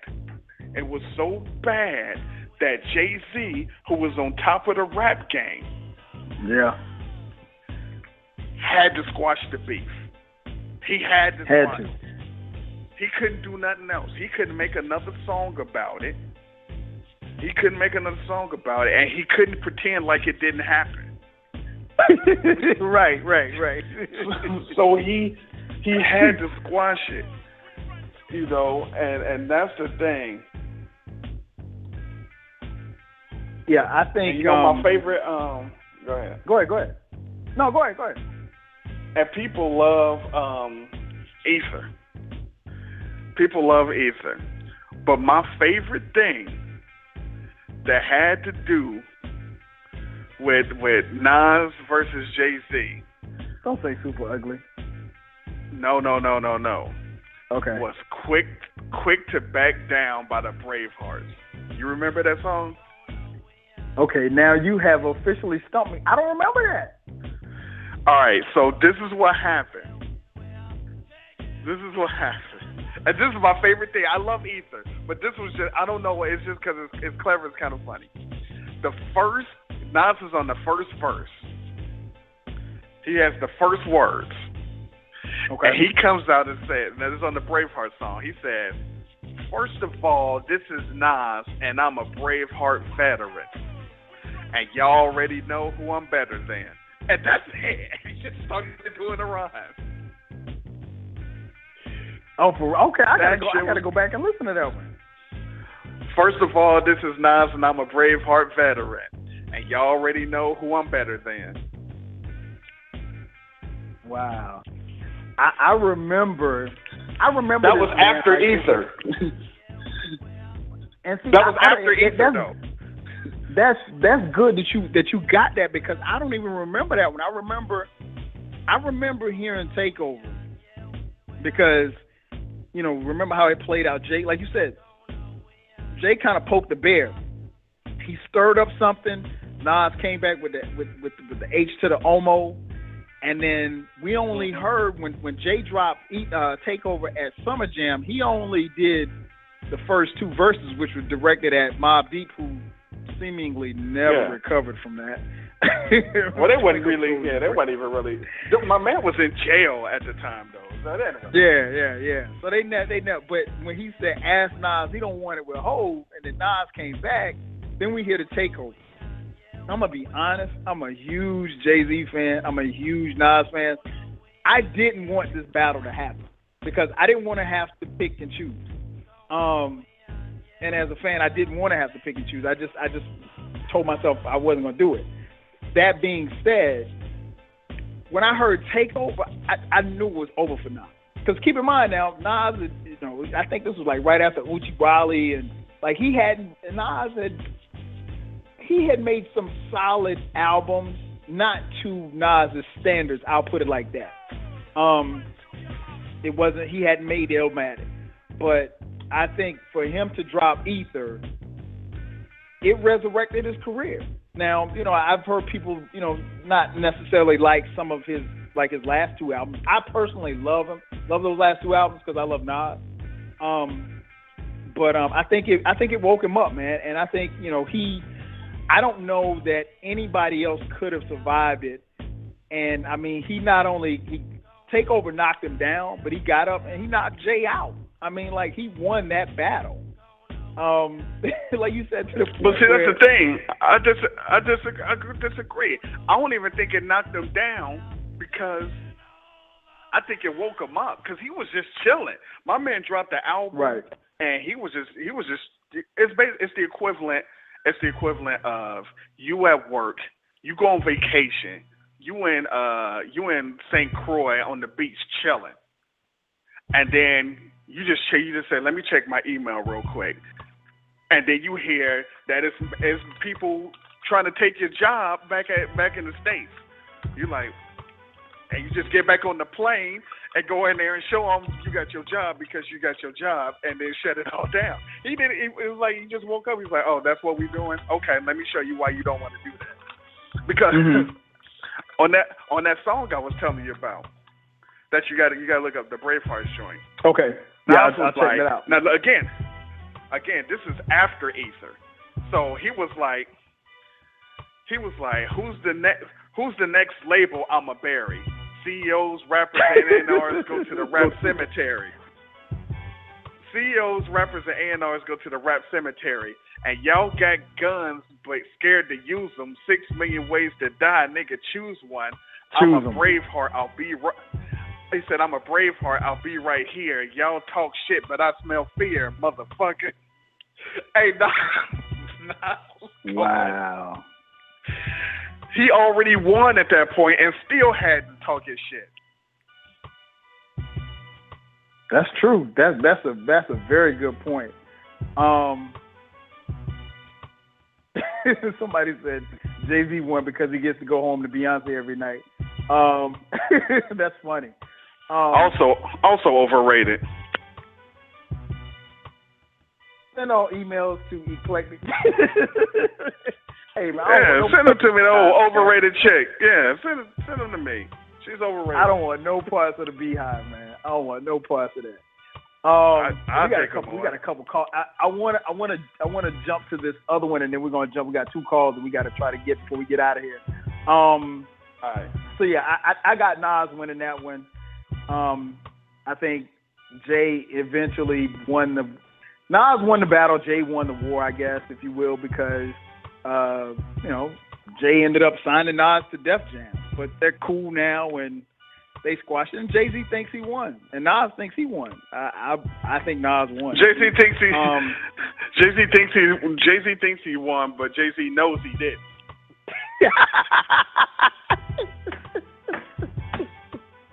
Oh man. All right. Interested to get your take on this one. The hip hop battle between KRS-One and LL never happened. If it did, who do you think would win and why?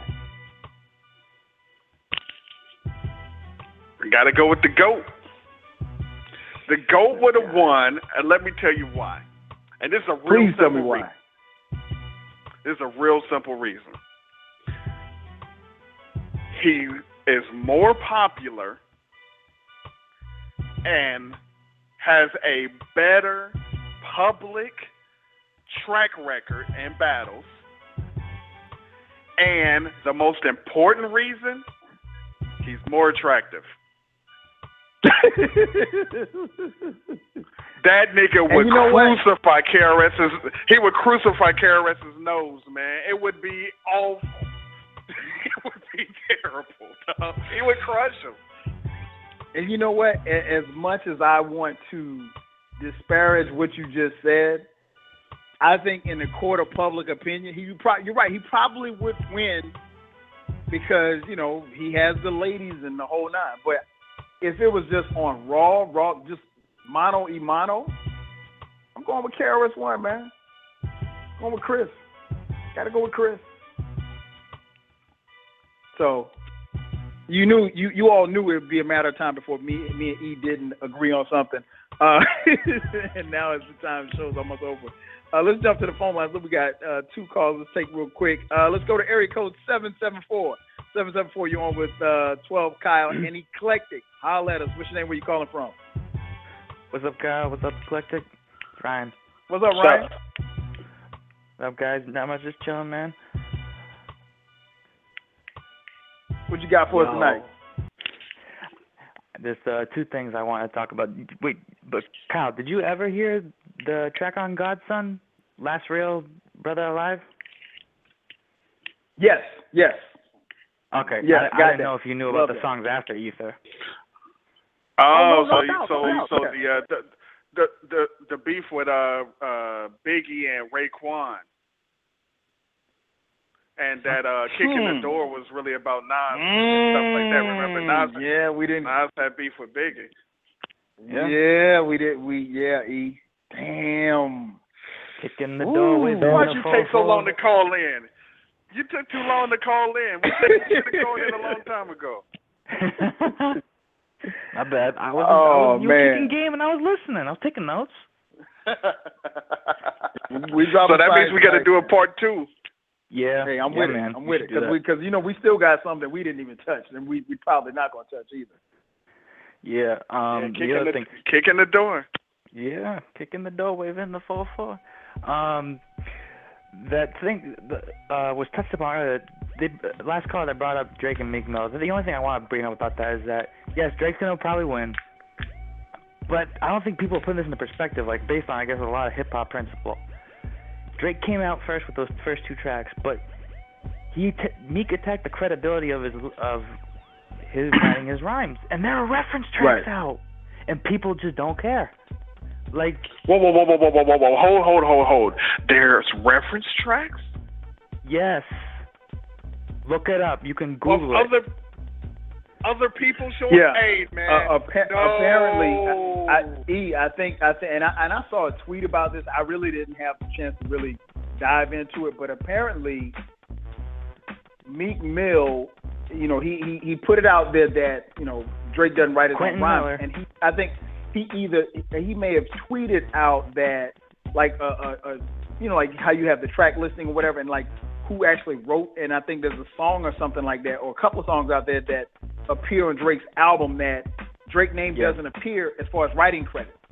So it's not like me, you, and Ryan wrote a song, but like me, you, and Ryan wrote a song, and your name is on the track listing for your song on your album. Like this is what reference tracks. If you look on the liner notes, there's like a couple songs that has Quentin Miller's name up. Shout out to the liner notes. Like the third name on it, and there's reference tracks for him. Flex dropping. There's one for 10 bands. There's one you can Google it. I'll send you a link afterwards because there's a good article that has them all. But there's also a reference track for the guy doing a feature verse for Meek Mill. Someone wrote the reference track for 16 bars. Are you kidding? For a feature. That's why he's mad. He paid for a feature verse, but the guy didn't even write it. Wow. I can no longer. I mean, I didn't really care about doing the first place. But I cannot tolerate this. That's what I'm saying. Like, he's gonna win. Yes, he's keeping it hip hop. But here's the problem, though. Meek attacked his credibility. There are reference tracks showcasing this, even though he may be written in the liner notes. His producer wants to say, "Don't question my brother's pen," but bruh, I don't care. At the same time, but he didn't write the notes. Yes, he made it his own, maybe changed a couple of words here or there, but when he gives like 50% of the song? Oh, he would get crushed if this was 88. Thank you. Oh, yeah. He wouldn't have survived if it was 88. The times have changed, but goddamn, man, it's just like, really? Everybody just I mean, now look, we knew that Young MC wrote Funky Cole Medina and Wild Thing. Right. He did? But we didn't care about those. Yeah, he wrote both of those. Oh, shit, I didn't know that. But all these years. Hey, look. Seriously, I didn't. Hey, you learned something on the 12th radio show. We learned stuff. But those weren't. But those kind of tracks we didn't really care for those of us that knew. But it would be like if Memphis Bleak came out and said, "Yeah, I wrote both verses of Brooklyn's Finest," we'd be like, "Get the fuck out of here!" Oh man, that's crazy. If it was a reference track with Memphis Bleak, like, "Nah, Jay, you got to say it like this," we'd be like, "What the fuck?" Yeah, man, it's like he's gonna win, but at the same time, you're just like, dude, really? Really? There's something not right here. Wow. Hey, man, call it a day right here. Wow. Yeah, I'm going to tweet you both the link so you can read the article about it, and it has the videos for the reference tracks in them and that talks about it, the whole situation. Man, good looking out, man. That's all I wanted to touch about that whole thing, because it's like, yeah, he's gonna win, but like, wait a minute, let's think about this. He's getting caught up in his feelings. Sure, he does like a Summer Jam-esque thing with the memes and everything and PowerPoints and shit, but like, he's doing it because, well, his credibility got questioned. But there's proof and it's out there. But he's still winning. What? Yeah, he's gonna win. Yeah, he's gonna win. That's the equivalent of everybody in Oz still being okay with the Wizard.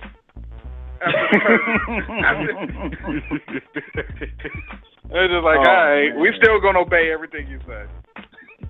Zombies. Wow. That's crazy. Yeah. That is crazy. Yeah. Hey, man, as always, man, thanks for calling in, Ryan. We definitely appreciate the love, brother. Appreciate you guys. Love the show tonight. Thanks, man. I'll tweet you the link. Peace.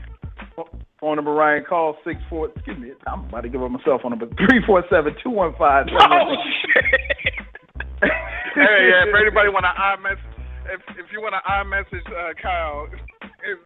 Hey, you know, man, I've done that like 2 or 3 times, man. Between my show and the Dead End Sports Show, man, I'll either give out the wrong number or my cell phone number, or one night I gave out my desk phone number at work. Like, I'm just all over the place. Let's jump back to the phone lines. Let's go to 647. 647, you're on with 12 Kyle and Eclectik. What you got for us? Hey, what's up, Uncle Kyle? What up, nephew? Not much, man. I thought y'all weren't gonna talk about Drake and Meek Mill, but dude came on. I'm gonna have to find. Yeah, we didn't want to talk to him after. We were not going to, but I mean, if people want to talk about it, so we'll talk about it briefly. What you got for us tonight, Will? No. I'm gonna talk to dude about it on Twitter because I have a bigger question than the whole Drake and Meek Mill thing. Okay. Oh, I can't wait to see this. We get to view the Twitter conversation. So, I want to know, like, how you guys would judge on somebody winning in a rap beef? Because if you look at Takeover and Either, which we were talking about before, I mean, like, Nas came crazy lyrically, but then again, like, you had Jay-Z that was taking, like, real personal shots. Like, I mean, the last lines, you know who did, you know what with you know who. Right. Let's keep that between me and you. Like, that's crazy. Like, people still say Nas won, people still say, like, Jay won, but, like, how do you really determine a win like that? Because you got, like, one with crazy lyrics and one with the personal. Well, this is the way I look at it. Real quick, this is the way I look at it. When you're talking about a hip-hop battle, back and forth on a song, you got to look at the song. Now, there's crazy personal stuff. Yeah, you know, that's just like if two best friends started beefing, and then they're going to be like, yeah, what about the time you did this one? You know, that don't necessarily make it better. We talking about the song, and when you talk about the songs, you're talking about the beat, the lyrics, the flow, and how they go. So lyrically, I'm always listening to lyrics. So if you're going to body somebody lyrically, that's what it is. Like we talked earlier about the Cool C and MC Shan. They were saying, yeah, you got a record label in Philly, and this is all behind-the-scenes stuff that we didn't know, but it was like, so we don't care. You got to say something dope to make me be like, oh. So, I mean, because when Jay-Z said that, you know who did what, we didn't know. So It didn't really affect us. We were like, okay, that was for Nas. That wasn't really for us because if we didn't live in the internet age, we would have never known. That's true. Yeah, I think one of the things that really, much like E said, man, I think the difference is, Will, is, see, you're much younger than us. We come from an era where you didn't even have to get personal with the person. If you were just about lyrically, surgically cutting somebody apart, that's all that matters. You didn't have to say anything. I mean, like we mentioned a battle earlier. You can check out the beginning of the show. The first battle we talked about was the battle between MC Lyte and Antoinette. Well, this happened in a time where MC Lyte made reference to Antoinette, who was very thick, but she wasn't fat. She had a fat ass, and Lyte mentioned that as a diss. So you're talking about a day and time where it was. That probably was about as personal as you were going to get. You know, it was just really about surgically, lyrically cutting somebody up. And I don't think that you have to go into all of the I'll kill you, I'll get my shooters to shoot you. Yeah. You ain't got to do all of that. That's what makes it rhyme. That's what makes it whack. Yeah, just rhyme. Yeah. Because at the end of the day, can you say something clever that people are going to go ooh and ah about? That's all. I got you. It's like if they made a movie where they was really killing people, we wouldn't like that so much. So they got to give us some fantasy, take you out of your realm thing, so you can be like, damn, that shit was dope. And just so because it always comes down to the music, the fact that I'm hearing that this guy got reference tracks and he's not really doing his music, yeah, I can't really roll with that. Damn, I gotta speak on the reference tracks now. Go ahead. Okay, because the thing with me is, because Uncle Kyle, you know that I do rapping, right? So, like, even with that, there was one time when I was talking to my cousin, and then he said, like, to record something, send it to him, and then he'll send something back to me with, like, my own lyrics, but in a different way that I could say it. So that's possibly what could have gone on with Quentin Miller and Drake. Like, it wasn't him writing it out, but, like, more so for the flow. I guess, man. Maybe it could be, but that makes it that much more problem to try to figure them out. Real quick, let me. We've all heard the listening reference tracks. Yeah, for those listening, we're gonna go over a little bit on podcast. For those listening via computer, it's going to shut off in about 30 seconds. It's going to self-destruct. Nonetheless, we're going to take it over just a little bit. I wanted Will to be able to finish up his conversation, and me and Eve will put a bow on tonight's show. Nonetheless, for those of you listening, I want to thank everybody for participating, hitting us up. There will be a part 2. I promise I will have feedback on. I'm going to try to do it at least once a month if I can drag him off of all the women that he got around the city, around the metro. No doubt. Story for another day. Thanks for tuning in. For those of you online, you keep going. I will be back next week with more stuff to talk about. So I'll let your boy next week. But for those of you online, you can still hear the show. So I just want to go ahead and get that out there. So Will, go ahead and finish saying what you were saying. So yeah, even with the reference tracks, like it could have just possibly been Quentin Miller like saying Drake's own lyrics, but giving him like kind of like a guideline for the flow. Because even when he was saying that in the liner notes, Quentin Miller's name was there, so that wasn't even ghostwriting. It was him like even like giving writing credits to dude. But like people saying that Drake has a ghostwriter, but it depends really, because I've seen on the internet where it said that Nas' only Grammy was when he ghost wrote for Will Smith. What song was that? I think it was Summertime or whatever it was. But then you got Nas, he was on Reddit. Which one was it? Oh, Get Jiggy was it? Yeah. Yeah, see, I know my shit. So, you had Nas online, and I was on Reddit, and then somebody asked him about it, but he said that, like, the only thing that he gave, he probably, like, gave just, like, one line, and then people took it as ghostwriting. So that's, like, the same situation that could have happened with Drake. It could have been just, like, one line. But then there's, like, all speculations about this and that. But, like, at the end of the day, people will really never know, because he got the reference tracks. But, like, it could have been just for the flow. Like, me looking at it as an artist perspective, like, it could have just been, like, him getting an idea for the flow. But you'll never know until, like, Drake actually speaks out about it. Because Meek Mill could just be saying it because he's just hurt. Because everybody's saying that just because Drake never tweeted his album. I mean, it's possible. One thing they need to do, they need to, I think what would help, and I know I'm probably just speaking crazy, but I think it helps if some of these MCs go back and study the history. I mean, I would never play basketball and not know who, Oscar Robertson was or Kareem Abdul-Jabbar. I think it's if you're going to battle, you got to understand the essence. And this is why shows like this are important. Just like Eve's blog and his podcast, that's why they're important, because it takes you back to the essence. I started off the show talking about this is the essence of hip-hop, a battle for supremacy. It's about saying, I'm number one, and not just lip service, but saying, okay, it's just like when you were kids, we played a game called King of the Hill. You know what I'm saying? And for those of you young people who don't know, Will, you might not remember King of the Hill, but you just, you had a big pile of dirt and you stood up on the top and somebody came and tried to push you off. It was just that simple. And that's how the game is as far as hip-hop is concerned.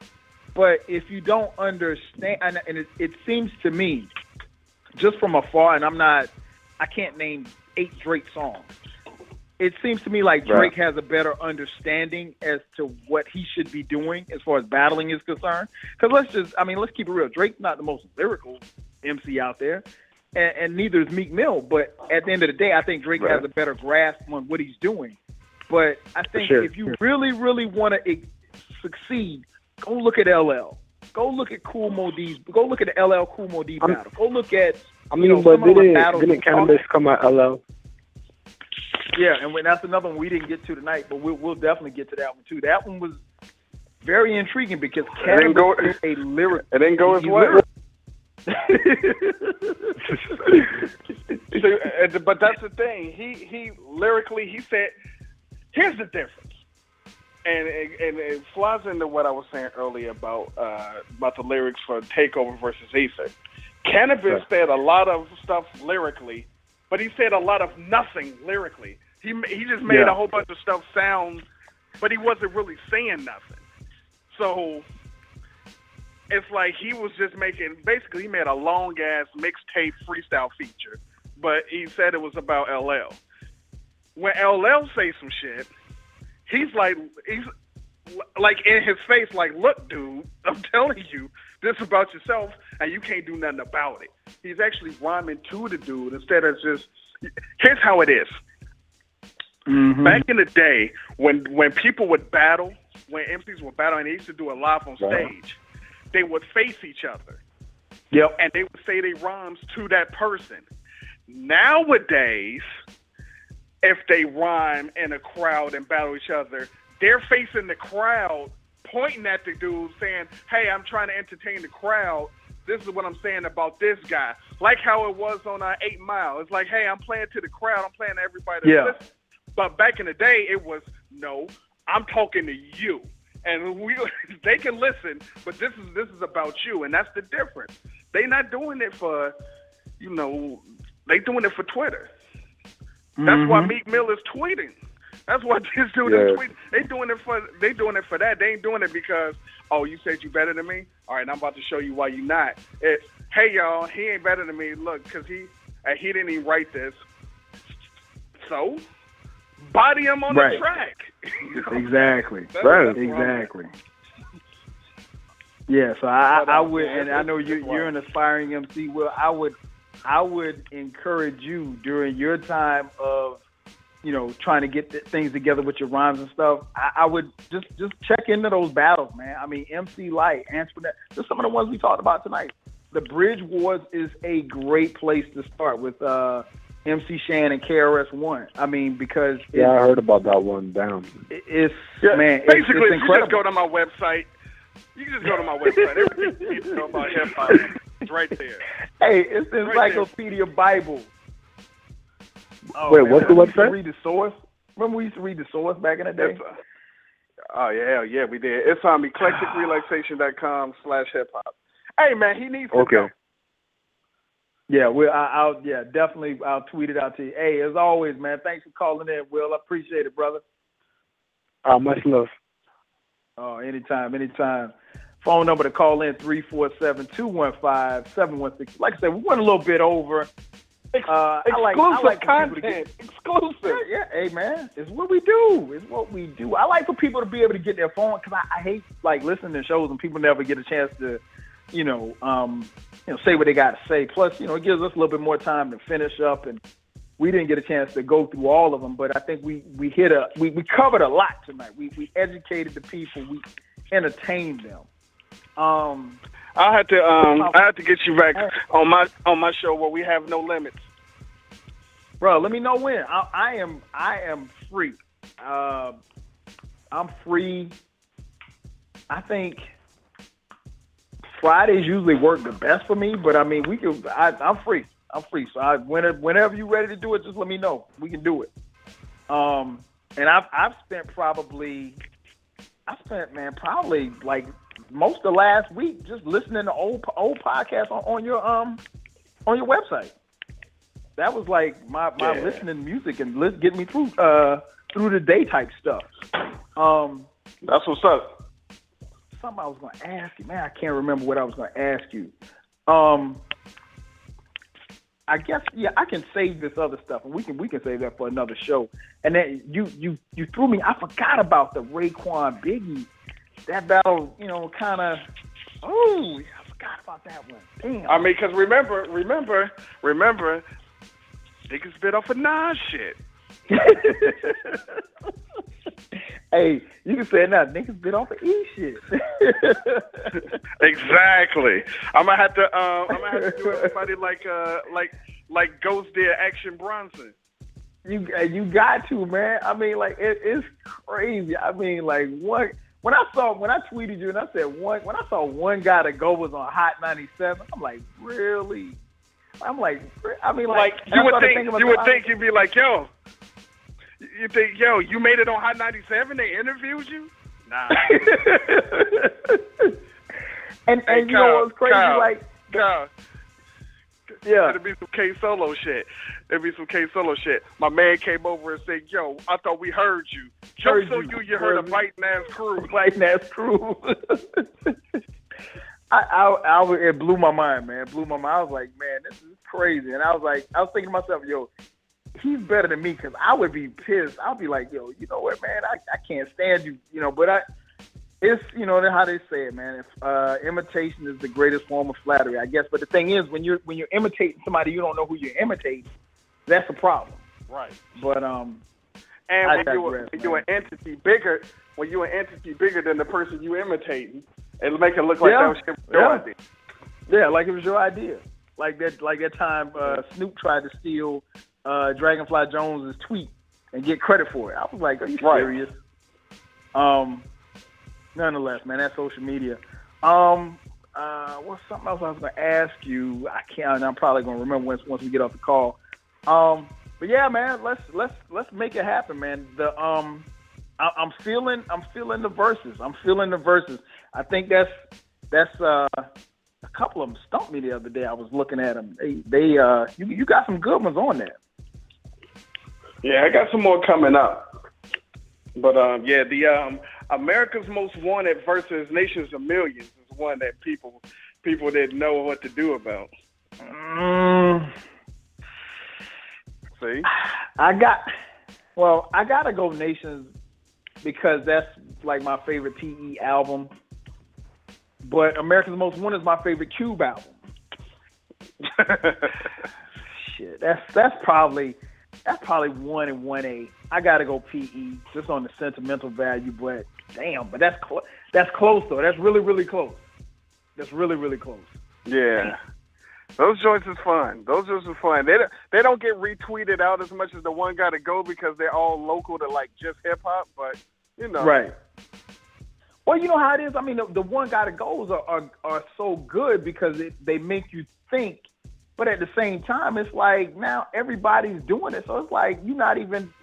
Yeah. It's like that Ghostface kid, like he said, not sounding right. First of all, right?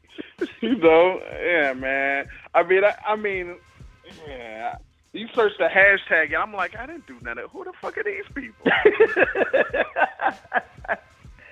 Man, I don't even, somebody tweeted me one the other day. I was like, man, I can't even participate, man. I was like, it's not even cool anymore. Y'all biting and don't even know you biting. That's what makes it bad. Right. That's what definitely makes it bad, man. But yeah, somebody man, was like, yeah, it's this Twitter game called One Gotta Go. Ain't no Twitter game, it's mine. A Twitter game. Wow, that's funny. That is funny. Hey, man, definitely, man. As always, man. Thanks for coming on. We definitely, like I said, anytime if we can get the schedules to work, man, we can definitely get back. Because I think and it's something I think you said on one of the podcasts I was listening to. Like this is why we need more of this, because we got to kind of educate people, and I think that's exactly why we got to do these kind of shows, man. Because when I started talking about Antoinette, people were like, "Who is Antoinette?" And not only does it educate, it preserves the memory, and it takes us back to the good time. It makes us feel good. Oh, no doubt, because it just, I just. The more and more, the more and more I listen to people talk, and they were talking about the beef and battles and stuff, I'm like, man, I was like, this ain't a battle. This is not a battle. I'm thinking to myself, like, I can show you a battle. Right. Come here, let me show you how dude called this dude a burnt French fry. That's a battle. And nobody got shot or nothing, No. So yeah, we definitely got to get them up. If you're still listening, we got some more hip hop to talk about. We got to get back on our years. We did 91, 92. These guys kind of let me down on ranking the albums for me, so I guess I got to do that myself. But you know what? You know what? I listened to that one. I listened to that podcast Friday. That one, yeah, we got, and I don't know. I know Jason, he's been sick or whatever like that, but yeah, we got to get back on that. You know what, man? I'm gonna try to find. We got a crazy weekend coming up this weekend, but I know where to move it. If I get my list done, then Jason can get his list done, and you can get your list done. But like one of us got to get the list done. Oh, all of my lists all done. Okay. All right. So I tell you what, even if, and I don't want to cut Jace out because Jace, he had a dope list too. So let's I'm gonna make that my mark. I'm going to try to get that done no later than Monday. So we up to what, 92? I think so. Okay. So I still got the emails and everything. Okay, so I'll do that. That should. But you know what it is, man? And what we're talking about is we're breaking down the best albums for particular years, and then we'll put it he's going to put it on his website, and then we do a podcast on it. We did 1990, we did 1991. When you think about 25 albums, like when you're thinking of like the 20 through 25, you're okay. Then you go 15 to 20, it's okay. But like that last 15 to 10, 10 to 5, it's tough, man. That's what makes it fun. Tough. Oh, no doubt. So for those of you listening, make sure that you check that out. Before we get out of here, go ahead and plug it one more time. Tell people where they can find you at on Twitter, where they can find the website and all the good stuff. Yo, if you go to eclectikrelaxation.com, there's a link to my podcast. There's a link to the hip hop site, the hip hop podcast. There's a link to Hey, just so you guys know, there's a onegottago.com, and it's mine. I did it. So, I'm trying to get as much stuff as I can get. I got the Twitter name, I got the website, so at least they can't steal that shit. Right. At eclectik, at Tweet Rhymes Live for hip hop. You know, I'm gonna be on the show. He's gonna be on my show. He's gonna tweet out everything. It's gonna be crazy conversation, and crazy things on Facebook. Just make sure that you get down with the get down. Yes, sir. No doubt. And follow him on Twitter. Make sure that you follow him on Twitter because my man Will just hit me up, and I'm gonna put your information in there so he can follow you as well. So that's going to do it for this week, y'all. Come back next week. We got D. Love Hall and my man Vince coming through. We're going to talk about current issues. We're going to get it hot and heavy next week. We're going to be talking about what's in the news. We'll try not to be too heavy, but it's going to be comical as usual. So that's going to do it for tonight. With my man Eclectik, I'm your host, 12 Kyle. We'll holler at you next week. Peace. Peace.